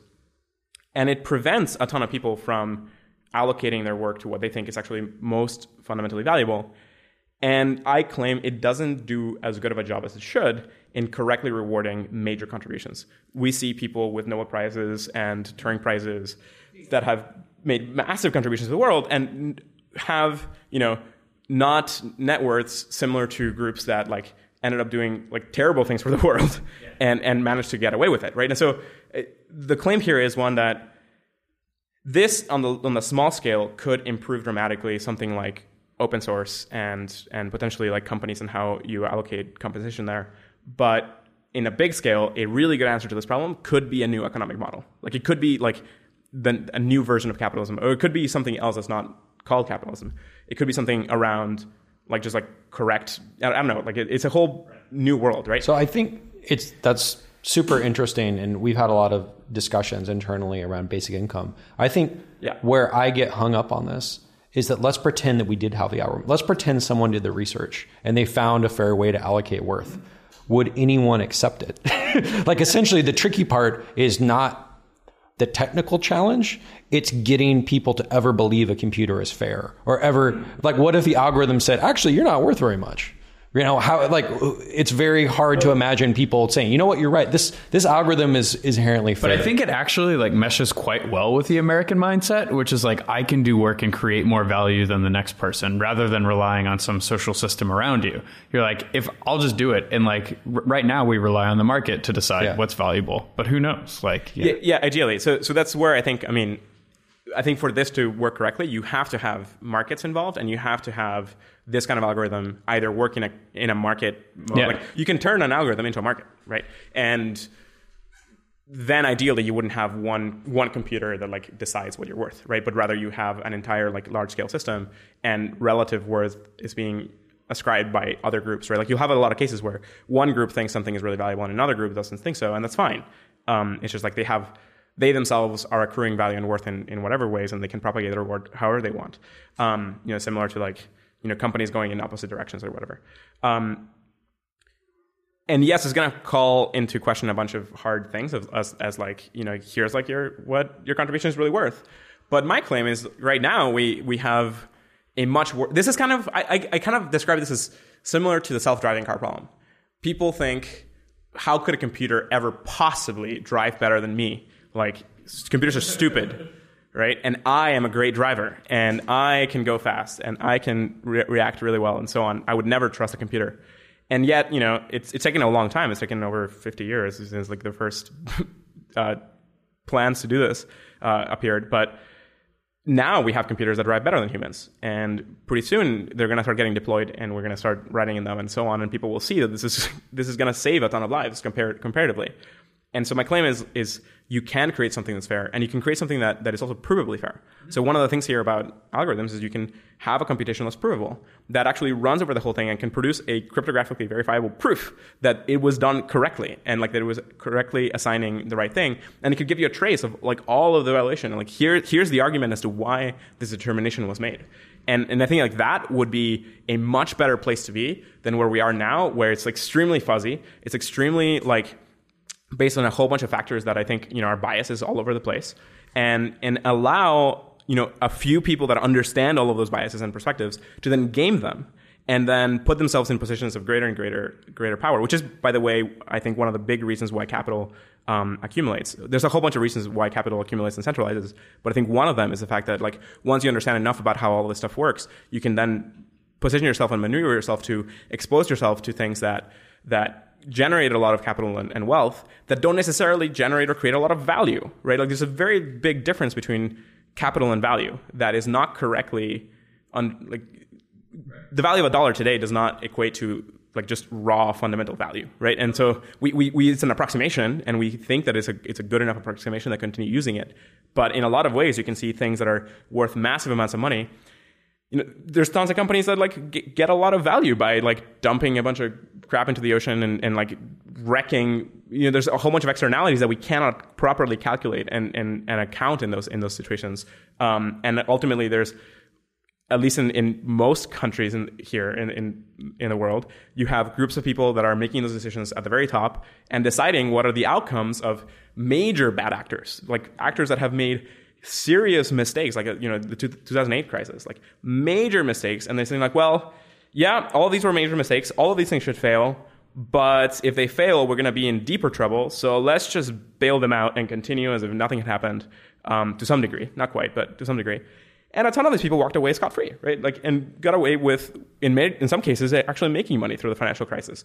People that were directly responsible for the problem ended up with returns. And like, this is like screwed up, right? And I think like this is something extremely far away from a correct and fair distribution of value. And so I think, that's, I think, an open problem of the kind of like pre-companies or pre-capitalism or this kind of thing. Like, if we find a good solution to this problem, it could in decades translate into a rewiring of how we think and how we value things and how we allocate resources and all that.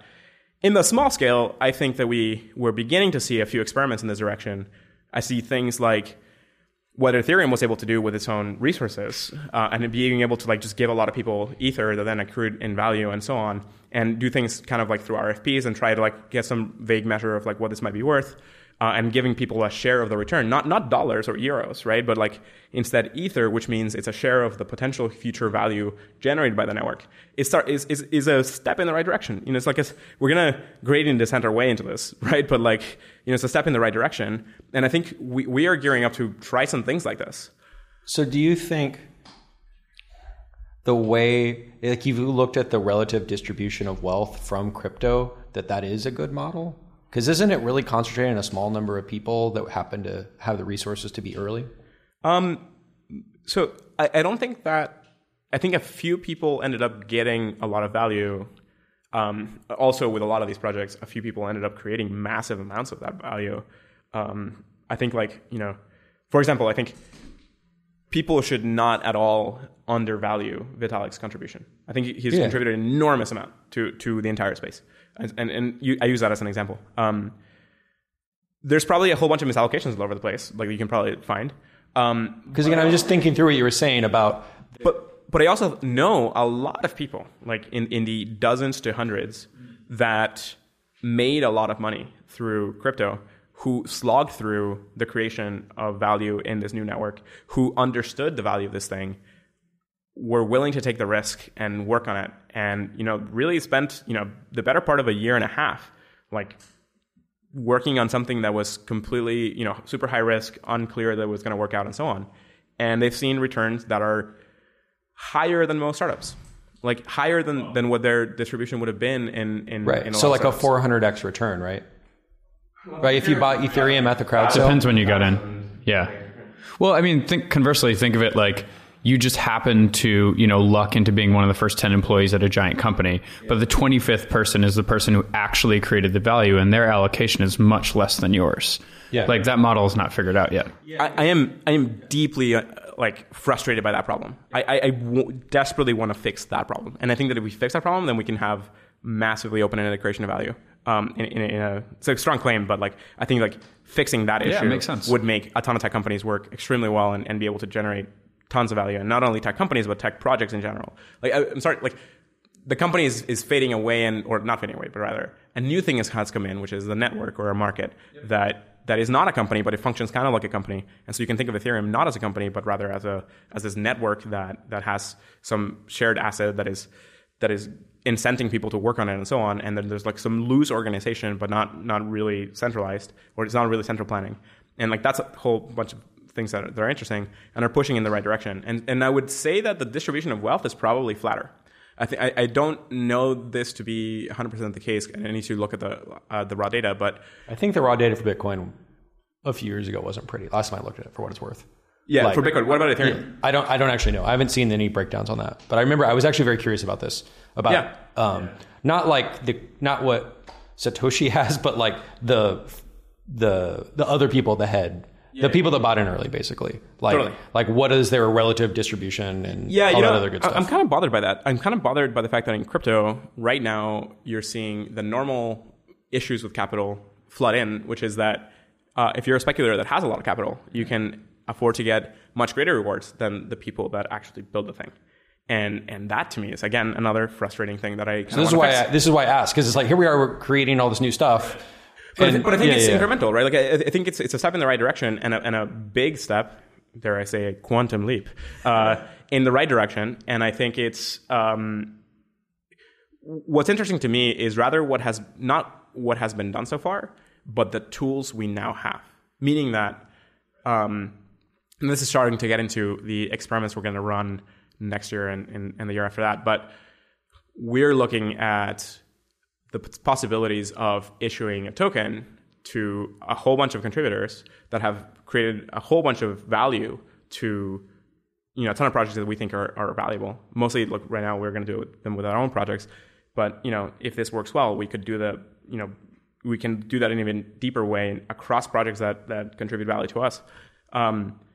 And we're going to issue this token, and then we either are going to do things like issue dividends or buy it back and create a way for us to directly share a fraction of the value that Protocol Labs creates with the people that helped create that value.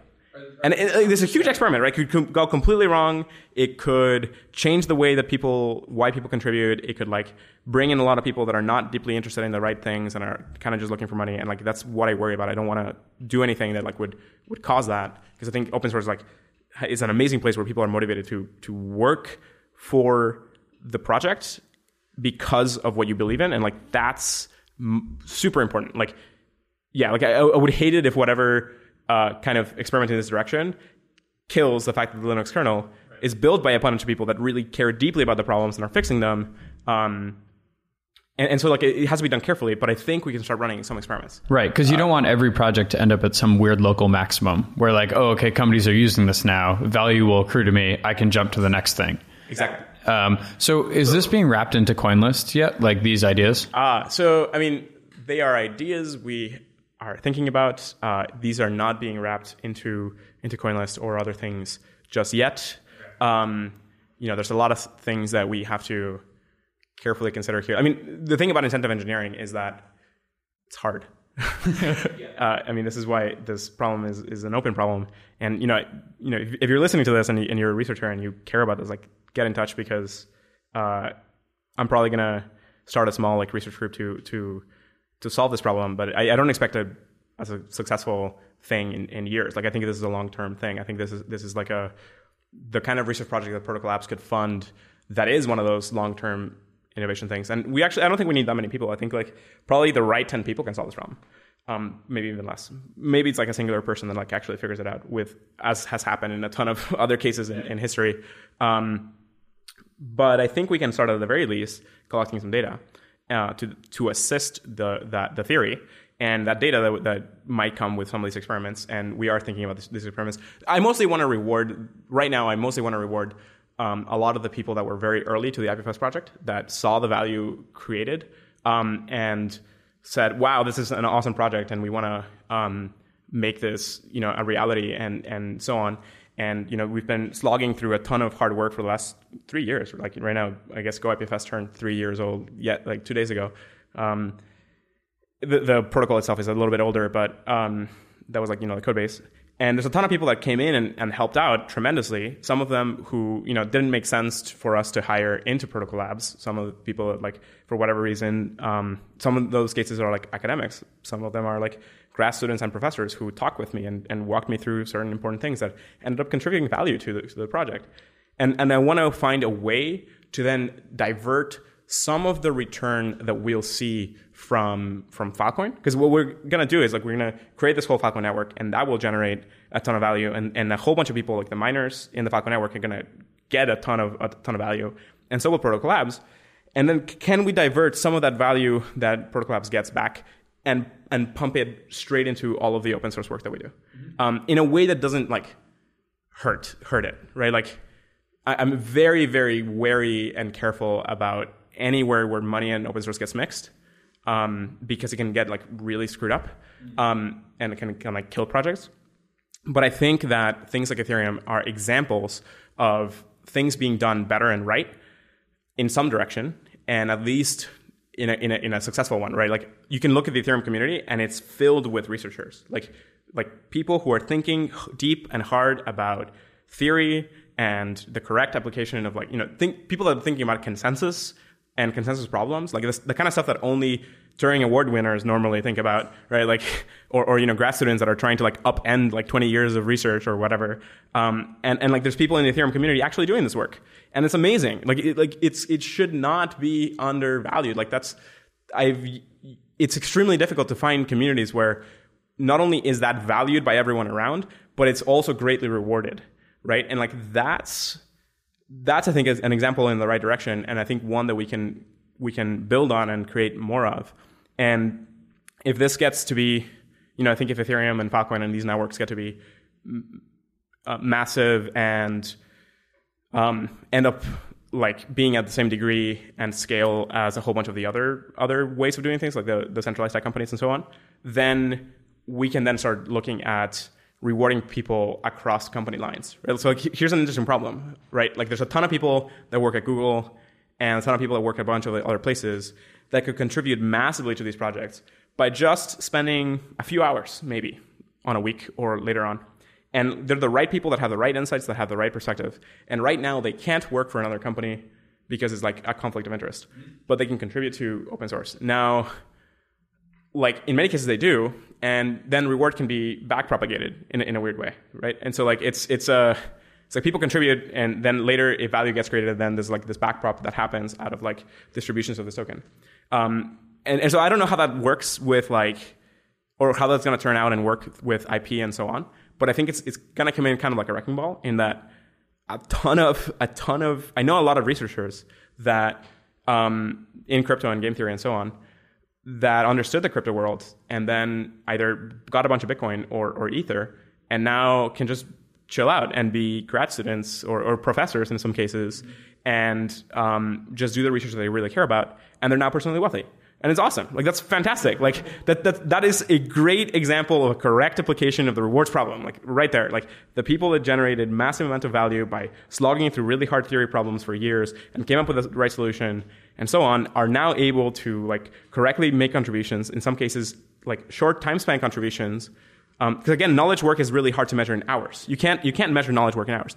Somebody's investment over a decade can put them into the right perspective to make the right contribution at the right time that creates something like Ethereum or Bitcoin or whatever. And, you know, how do you correctly reward that? And I think like something like these cryptocurrency networks can reward that better than the normal notion of like yearly pay in a salaried thing that was built for the Industrial Revolution, where like you needed manufacturing and you needed to just bill for hours because like you had to spend a whole bunch of hours working on something, right? And so I think like this is an interesting thing, and I think we're starting to see this develop. And you know, we're like thinking about things like that of like, how do we build Protocol Labs as an organization that can do deep research a bunch of different directions with a bunch of collaborators around the planet in a bunch of different organizations, and how can we structure things in such a way that if those things we collaborate on succeed greatly, everyone gets rewarded. Everyone who contributed to that thing gets rewarded fairly. Like, that's, you know, super hard to try and solve.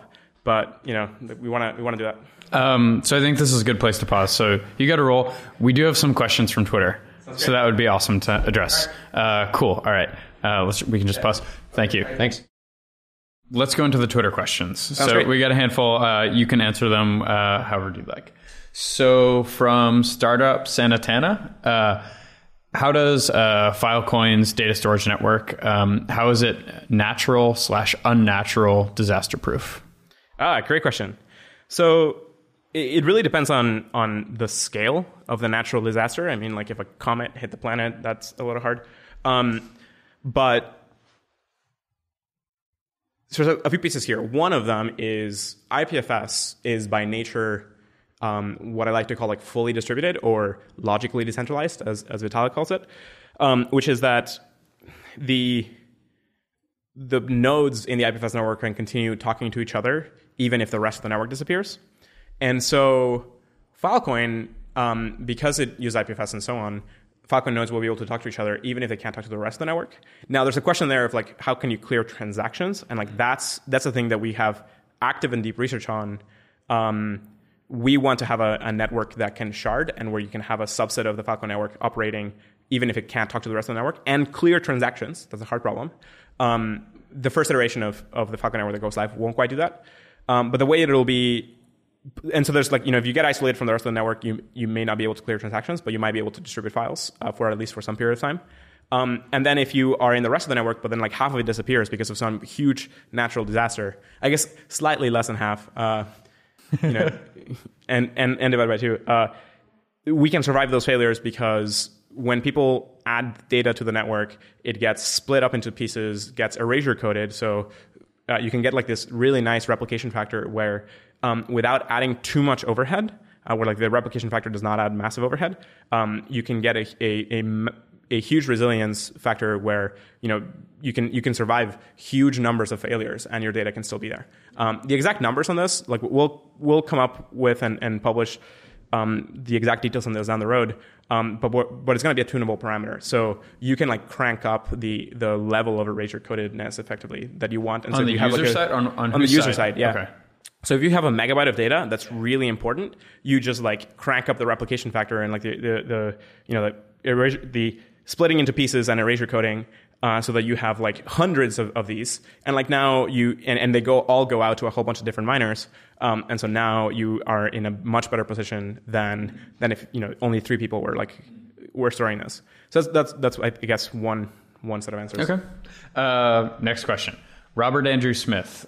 When will Filecoin sale details be released? Yeah. And then following up on that.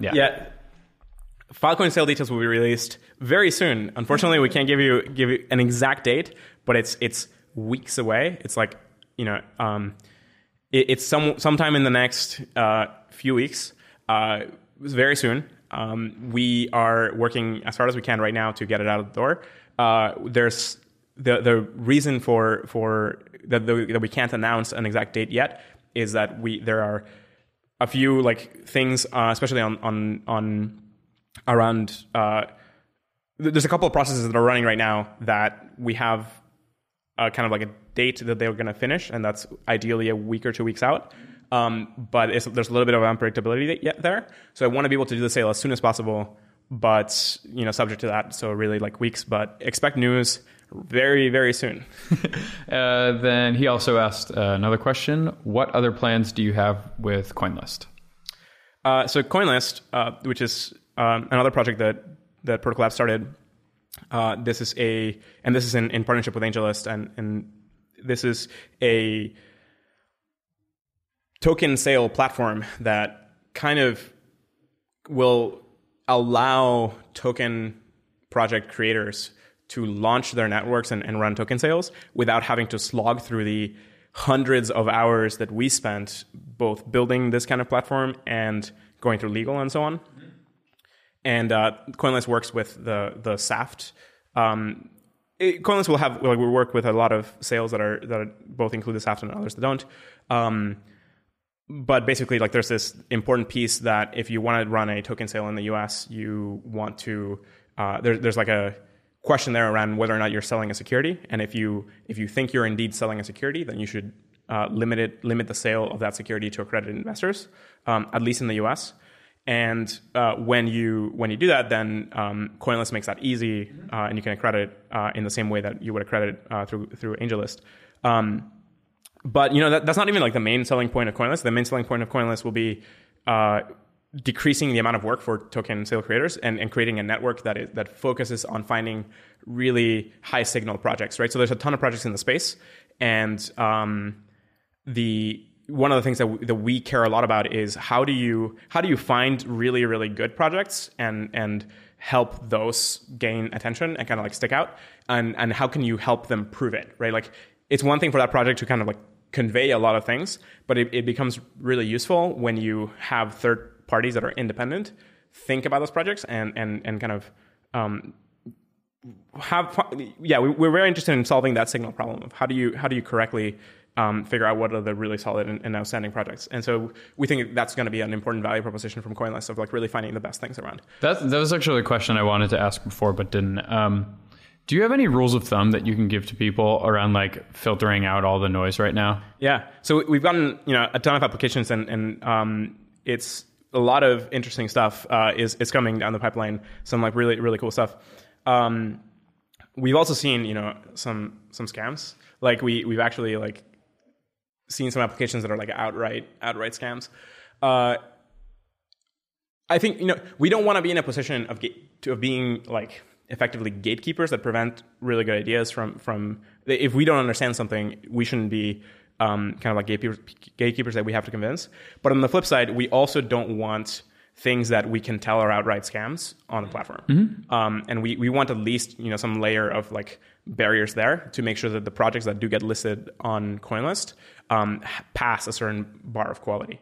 Now, there could be some very cleverly engineered and designed scams or whatever that fool even us or whatever. So anyone investing through any kind of investment platform is ultimately responsible for doing their own diligence. But at the very least, we're going to, I think, cut out a huge fraction of a lot of those things.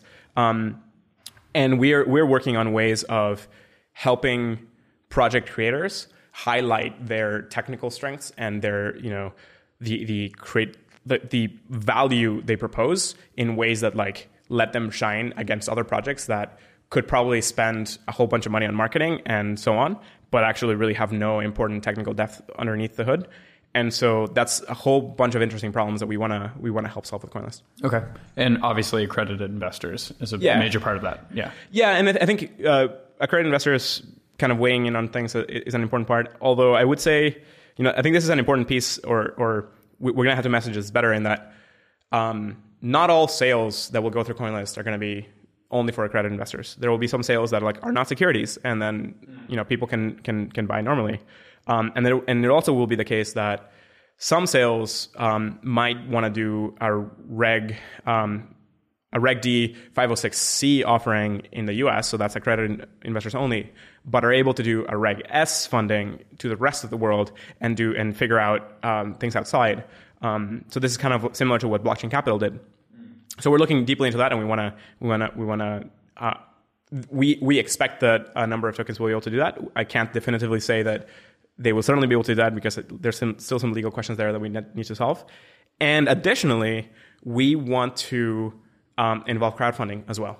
We think that it's very important that people in the US that are not accredited, but that understand the tech really well and are able to make investments like that. It's just the burden on doing crowdfunding is quite large, and there's questions of how does that combine with cryptocurrency and so on that we are doing the legal review on and legal work on at the moment, and we hope to have news on that relatively soon.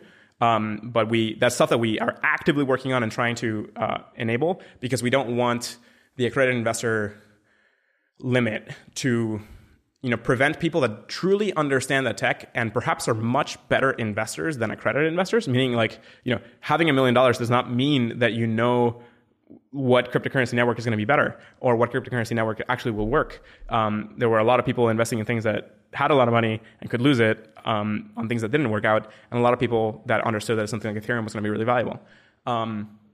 So we want to enable people to come into things like this. And so we're looking at crowdfunding. We're also looking at other ways of potentially involving people that, for whatever reason, they can't directly invest in the presale. But maybe perhaps they can come in when the token goes live in an actual token sale, broader in live exchanges at a discount, at some sort of discount that puts them in a good position. But it's sometimes that can be done by, instead of it coming in and investing early, rather helping the network, right? So one of the big parts of gathering investors to a network like this is gathering people that are really well aligned with the network and want to help it grow. And that's what investors should be. Investors should not be just random speculators that are just trying to make a quick buck. We are interested in helping create large scale communities that have really strong buy-in from people that want to help create them and see the promise. And so one of the things that we're thinking about is okay, great. There's a lot of people that maybe are unfortunately limited by the laws around accreditation. However, they probably have the ability to get actually involved directly with the projects and contributing in another way that would then, in a sense, they could get rewarded by either getting paid for their work in tokens, or potentially being able to buy the token when it comes out at a discount that they have, that other people don't have. That's a good point. I hadn't heard about that.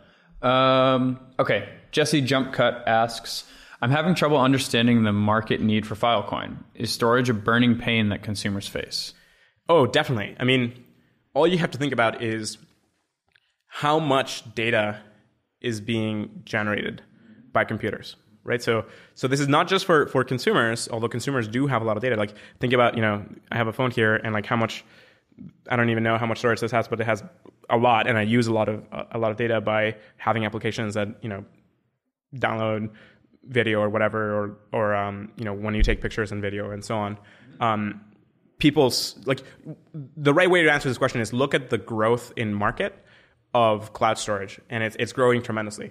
And so cloud storage in general is the idea of reselling storage for other groups, and consumers, massive businesses, and so on are seeing exponential growth in data. So data and the need to store it is about one of the few things you can look at and say, this is growing exponentially and shows no sign of stopping anytime soon. And so you kind of have to extrapolate, like, are humans going to continue like proliferating and building more cities and I think I would reframe. Yes. And like we're going to need a lot more and more data. Yeah. But I think I would reframe the question actually. Like, what is differentiated with Filecoin to like, Dropbox? Like, why do I care about using it? Totally. And I mean, Filecoin is not to be seen as a Dropbox replacement, although there will be Dropbox-like things that build on top of Filecoin. I think you should think about Filecoin as replacing cloud storage. So it's something that Dropbox would use. So a company like Dropbox would think about like, oh, do we run our own managed infrastructure, or do we use AWS, or do we use something like Filecoin? And so that's where the economic improvement comes of like, what is the relative advantage of something like Filecoin to other cloud storage offerings, in a sense. And the thing here is there's a certain set of features that Filecoin will bring that other things don't have. So being able to have decentralized data means that, if Amazon doesn't like you anymore, they can't like just in one turn shut you off in a way that like suddenly you have to like move to another provider and you have to deal with like changing all of your addresses and everything. Like right now with Filecoin, it would continue to work. And two, it's about there's a whole bunch of features like that and erasure coding and so on that we could go into. And then there's a whole bunch of other things around the market dynamics in general, in that Filecoin is not, you shouldn't think of Filecoin as like another provider. Think about Filecoin as a market. So Filecoin is a market that layers across all providers and enables a whole bunch of providers that right now are not selling data in the world to come in and sell it. So think about how much storage there is on the planet that right now is not being sold to other people. And that if that storage came online, it would drive the price down.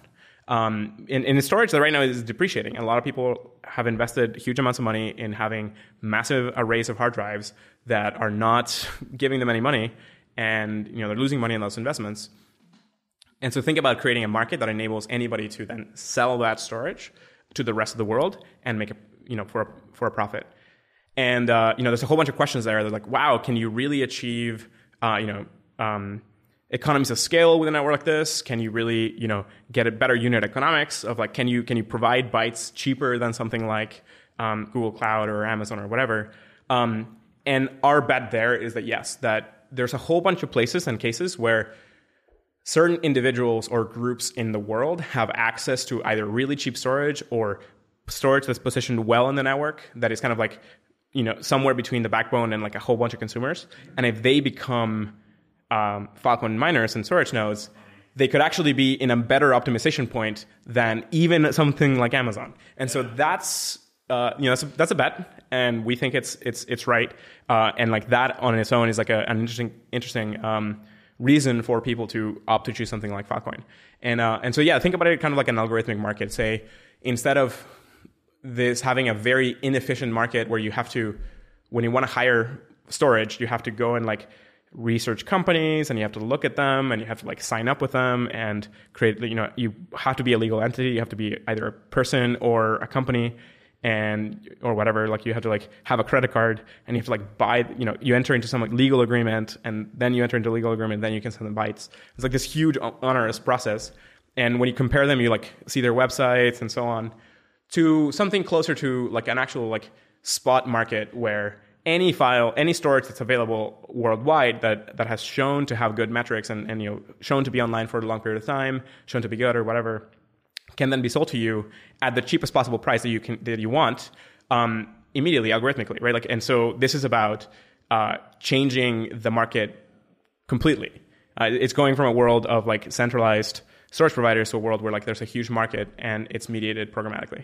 Okay, so adding on to that, same person, Jesse Jumpcut, had another question. How does Filecoin plan to compete with companies like SIA and Storj? I don't know that, who have been out for a while. So I think there's totally and there's a few things there. One is the reason Filecoin is not out yet is because we spent a ton of our time building the IPFS project and getting that out of the door. And there's a ton of people that are using the IPFS project that are desperately want Filecoin to be out, and like we know that already we have a ton of users lined up that right now are not going to those other competitors. They're actually like either in S3 or other places, and would jump directly to us. And then the deeper question and way to look at it is just think about the technology, and we're about to release like the second version of our protocol, and it's just a fundamentally different thing. Like it operates in a different way, it offers different guarantees and so on, and we think that those different guarantees are actually have a very significant market need and solve a whole bunch of different market needs than these other networks don't. And so that's like kind of like how we are going to be able to compete. Another thing is, and this is, I don't know how it'll play out, but I actually bet a lot of people will be mining on both networks, or like all of the networks, and we'll see how that actually plays out. And then we'll see kind of like right now there's a lot of drivers driving for either Uber or Lyft, and we think that the tokens and like the rewards and tokens will be and people's expectations on like how those will end up working will kind of drive people to mine in one. So like I guess an interesting question right now would be, did people switch from storage to SIA or SIA when the SIA coin appreciated a lot, right? That's an interesting question that people should look into. Can I cross-list storage? So in some ways you will be able to, in other ways you won't. So this actually like is very protocol dependent, and different protocols allow it in different ways. Some of the things you won't be able to cross-list, some of the things you will be able to cross-list. And so there will be some kind of like people will be trying and game it a little bit. Yeah, I mean people are participating in two different networks. I mean like they're storing data. So because of the proof of replication, when you have proof of replication backed storage, that ensures that it is unique to this particular request, and that's a very important thing from a game theory perspective. Like you don't want like networks of civils basically pretending to be storing huge amounts of data when they're only storing like one copy, and the thing is not replicated. So that's what the proof of replication is there for. And so some things you won't be able to like cross-test, but some things like for fast retrieval and so on, like those will be cross-testable. And but I think like answering the question in like a deeper way is like, I think I look at Filecoin as something very different than these other networks. It's not solving exactly the same problem. Filecoin is solving the problem of like, how do you create a market and allow any provider? So there's actually a possibility where SIA and storage make sense as, route content to them because those networks provide kind of like a tiered structure. Okay. We'll see what happens. This one is a little bit in the weeds. So this is user Holy Nakamoto referenced a GitHub issue from a couple years ago. Oh, man. Yeah, I don't know if you remember this one. So is the idea of IPFS rendering DDoS attacks impossible hyperbole? Well, it depends on how you... It's not hyperbole in the whole sense. There are some ways in you can take that question of DDoS prevention and say, oh, well, no, you can't possibly mitigate all possible DDoS attacks on something. But the way to think about IPFS is that when you have a piece of content, once you have the piece of content or anybody else around in the network has it, you can retrieve it from them, and it doesn't have to come from the original source. So we've already seen cases where people can DOS a specific location and like can DOS the URL that some resource is at. But if it's a name that some providers that have that content and you can reach them, but the DOS attackers can't know who those providers are for a whole bunch of... There could be a lot of reasons for this. It could be like they're actually disconnected. You're in a network that they're not connected to, or you have access to a network where you have the ability to search through a whole bunch of nodes that are willing to share routing information with you, but are unwilling to open it broadly to the whole world. This is kind of like starts getting into private networks, like when people are building private IPFS networks where they have their own set of content that is not exposed to the rest of the world. And so, for example, you're going to be able to like search through some network like that, and like right there alone, like you have like entire barriers where people like the DOSers like can't even get to the content, first of all, or like can't even get to the machines that are serving it. So that solves it. The other case is, hey, like if there's some really popular piece of content and suddenly gets replicated to tons of people, now the DOS attack gets way harder, right? Like now you have to DOS thousands of people. And so it's not fundamentally in that particular case, it's not that it's impossible, it becomes intractable. So it becomes intractable for even a sophisticated attacker to DOS all possible computers that have this piece of content. So this will be, especially with like really, incendiary things that a lot of people want to replicate. Think about like WikiLeaks type stuff. A lot of people want to replicate it all over the place, and then very quickly will become very difficult for an attacker to actually silence all possible machines. And so it is not hyperbole. It is impossible in some cases, and then intractable in others. Okay, cool. That's a good answer. Next question. Eric Tang asks, where do you see as the most immediate industry/tech stack/use case for being decentralized? So what are basically, a way to reframe that question is, where is it valuable to have decentralization? I think he's kind of leaning towards like, what is a product or use case for something like something, built on Ethereum to be decentralized in that way? Yeah, I mean, I think or maybe it's IPFS. It would be a better answer. I see. Well, so I think decentralization changes the properties of the infrastructure, and it shouldn't be a thing that the end user should have to care about. In a lot of cases, some users will care about it, but I think it's not something that they should have to care about. Meaning that developers are the ones that should think about whether decentralization matters, and that has to do a lot with the, again, specific use cases and specific applications that you're dealing with. When I look at things like Slack or GitHub or Google Docs that are consumer applications that people use daily to do their work and talk to their coworkers or loved ones, or things like messengers and so on, and all of that flow of information is passing through a set of centralized agents that can be brought down and frequently are brought down. There's like a lot of cases where GitHub does go down, or Slack does go down, or your connection to them gets severed in some way. Like you just can't reach them. Like maybe you're offline or whatever. That is a great example where like logical centralization sucks. Where like the fact that you can't reach that origin server like prevents you from using any of the data or working together or whatever.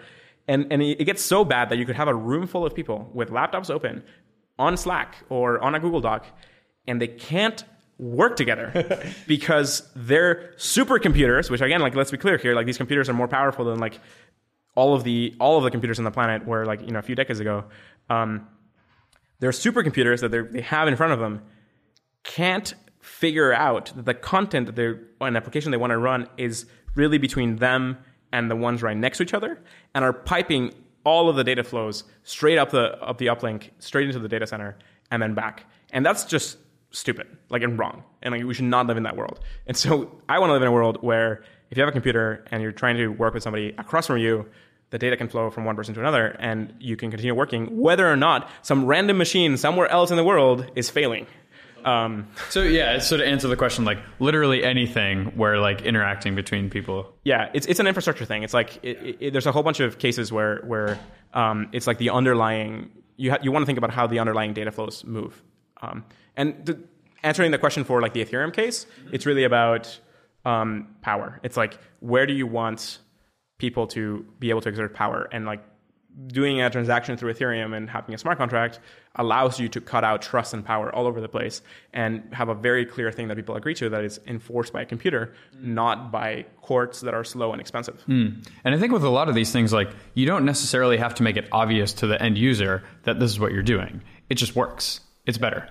So Eric asked one more question around decentralization. So where and how does decentralization gain advantage over centralized benefits where you think about scale and cost? So where do the decentralization benefits actually provide better unit economics in a way? Like where your costs for providing the service are actually better. So I think this is where you want to think about like having as effective of an optimization process as you can get. Like providing cheap storage to the world or cheap distribution of content to the world is a huge optimization problem, right? Like you're dealing with billions of computers around the planet that are all trying to store or retrieve content, and a whole bunch of places where you can store it and move it. And then you are dealing with, again, billions of people that are using those computers, and that some subset of those billions of people could actually work on maintaining the network, and some of them are going to be consumers. And so it turns it into like a super complex optimization problem. And the point is, it is actually quite difficult for a centrally planned organization to correctly find all and like use and leverage all possible like, local minima in a bunch of places where like this is exactly the right place where you want to store something or distribute it from and so on, and get like the best costs, the best cost reduction. And so that's I think where decentralization has a massive advantage over centralized services, where like you're literally enabling any person in the world who says, oh, I have a clever idea of how I can get cheap power, cheap connectivity, cheap storage, cheap disks, whatever, and enabling them to bring in and create a service, right? And so it's kind of like, I guess a deeper way to look at it is, do you think markets are more efficient, or do you think central planning is more efficient?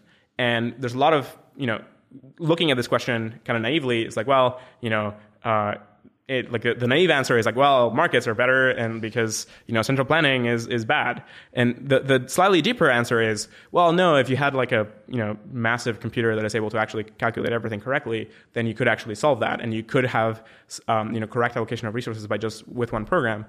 But then the even deeper version of that is, not all agents are similarly incented, which means that one agent might produce an answer that is not actually optimal to everyone. It's optimal to that agent. And so markets are kind of fundamental in how we operate. And so markets allow individual actors to, leverage optimizations. And so like that's a thing. And those optimizations might not be optimizations for somebody else.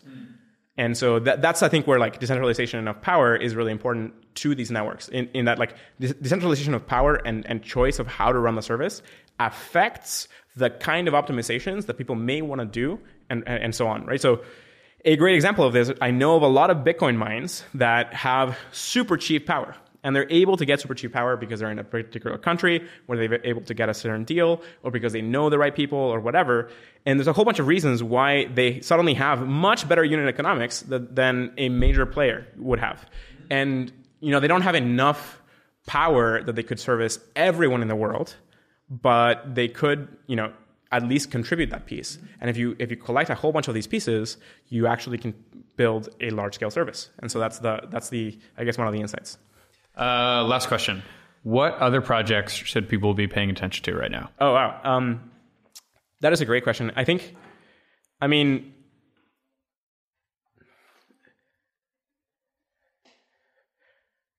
Oh man, like there's a ton of interesting stuff. Like I think I'll like rattle off a few names. I think there's probably a lot that people already know about. Of course, I think if people don't yet understand how Ethereum works or and all that, like definitely dive in. It's like the best introduction to the future, I guess, than Bitcoin ever was, or that kind of stuff. So definitely like dive into all of that world.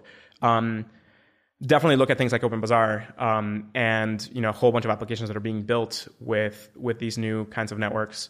Things like Zcash and so on that like bring in a new property into the world. And then start looking at like, if we want to think about like new and more earlier things, there's a whole bunch of like interesting developments around these networks. Like there's a lot of people building on Ethereum. There's like 0x, which is a decentralized exchange. There is LivePeer, which is like a peer-to-peer distribution thing that we'll be interacting with that aligns really well with a lot of the IPFS tech and the Ethereum tech. There are things like Tezos, which is a project to build a smart contracts platform that is where the smart contracts are written in OCaml, and you have a lot more certainty about like the programming language, like the properties of the programs. Ideally, I would like to get to a point where like everything is provable. That's probably unfeasible, and there's, probably a theoretic argument why you can't do that and actually have a useful thing. But maybe there's something there where like a network could have like everything be provable and still be really useful for a certain class of computation. Then Numerai is actually super interesting. So Numerai is a hedge fund run with that kind of decentralizes the data modeling. So the predictive power of the models is decentralized. So like individual participants can come in and contribute different algorithms to try and leverage the hedge fund's data to trade better. And so like that, I think is a very interesting mixing of both competition between those participants that are coming in, but also collaboration in that all of them together are going to win together. Numerai is using a token, and so I think those are a set of projects that are pretty interesting. There's probably like further out things that are going to come out. I think if you're into research, I would highly encourage you follow the proof of stake line of work. We're getting ever and ever closer, and I think we're quite close to something that can succeed and work at scale. There's already several provable protocols. So anyway, that's cool. some interesting stuff. This was great. All right. Thanks, man. Yeah, thank you. Thanks so much for having me. Okay. Thanks for listening. So as always, you can check out the transcript at blog.ycombinator.com. We'll also have the video of the interview up there. And please remember to subscribe and rate the show. Okay. See you next time.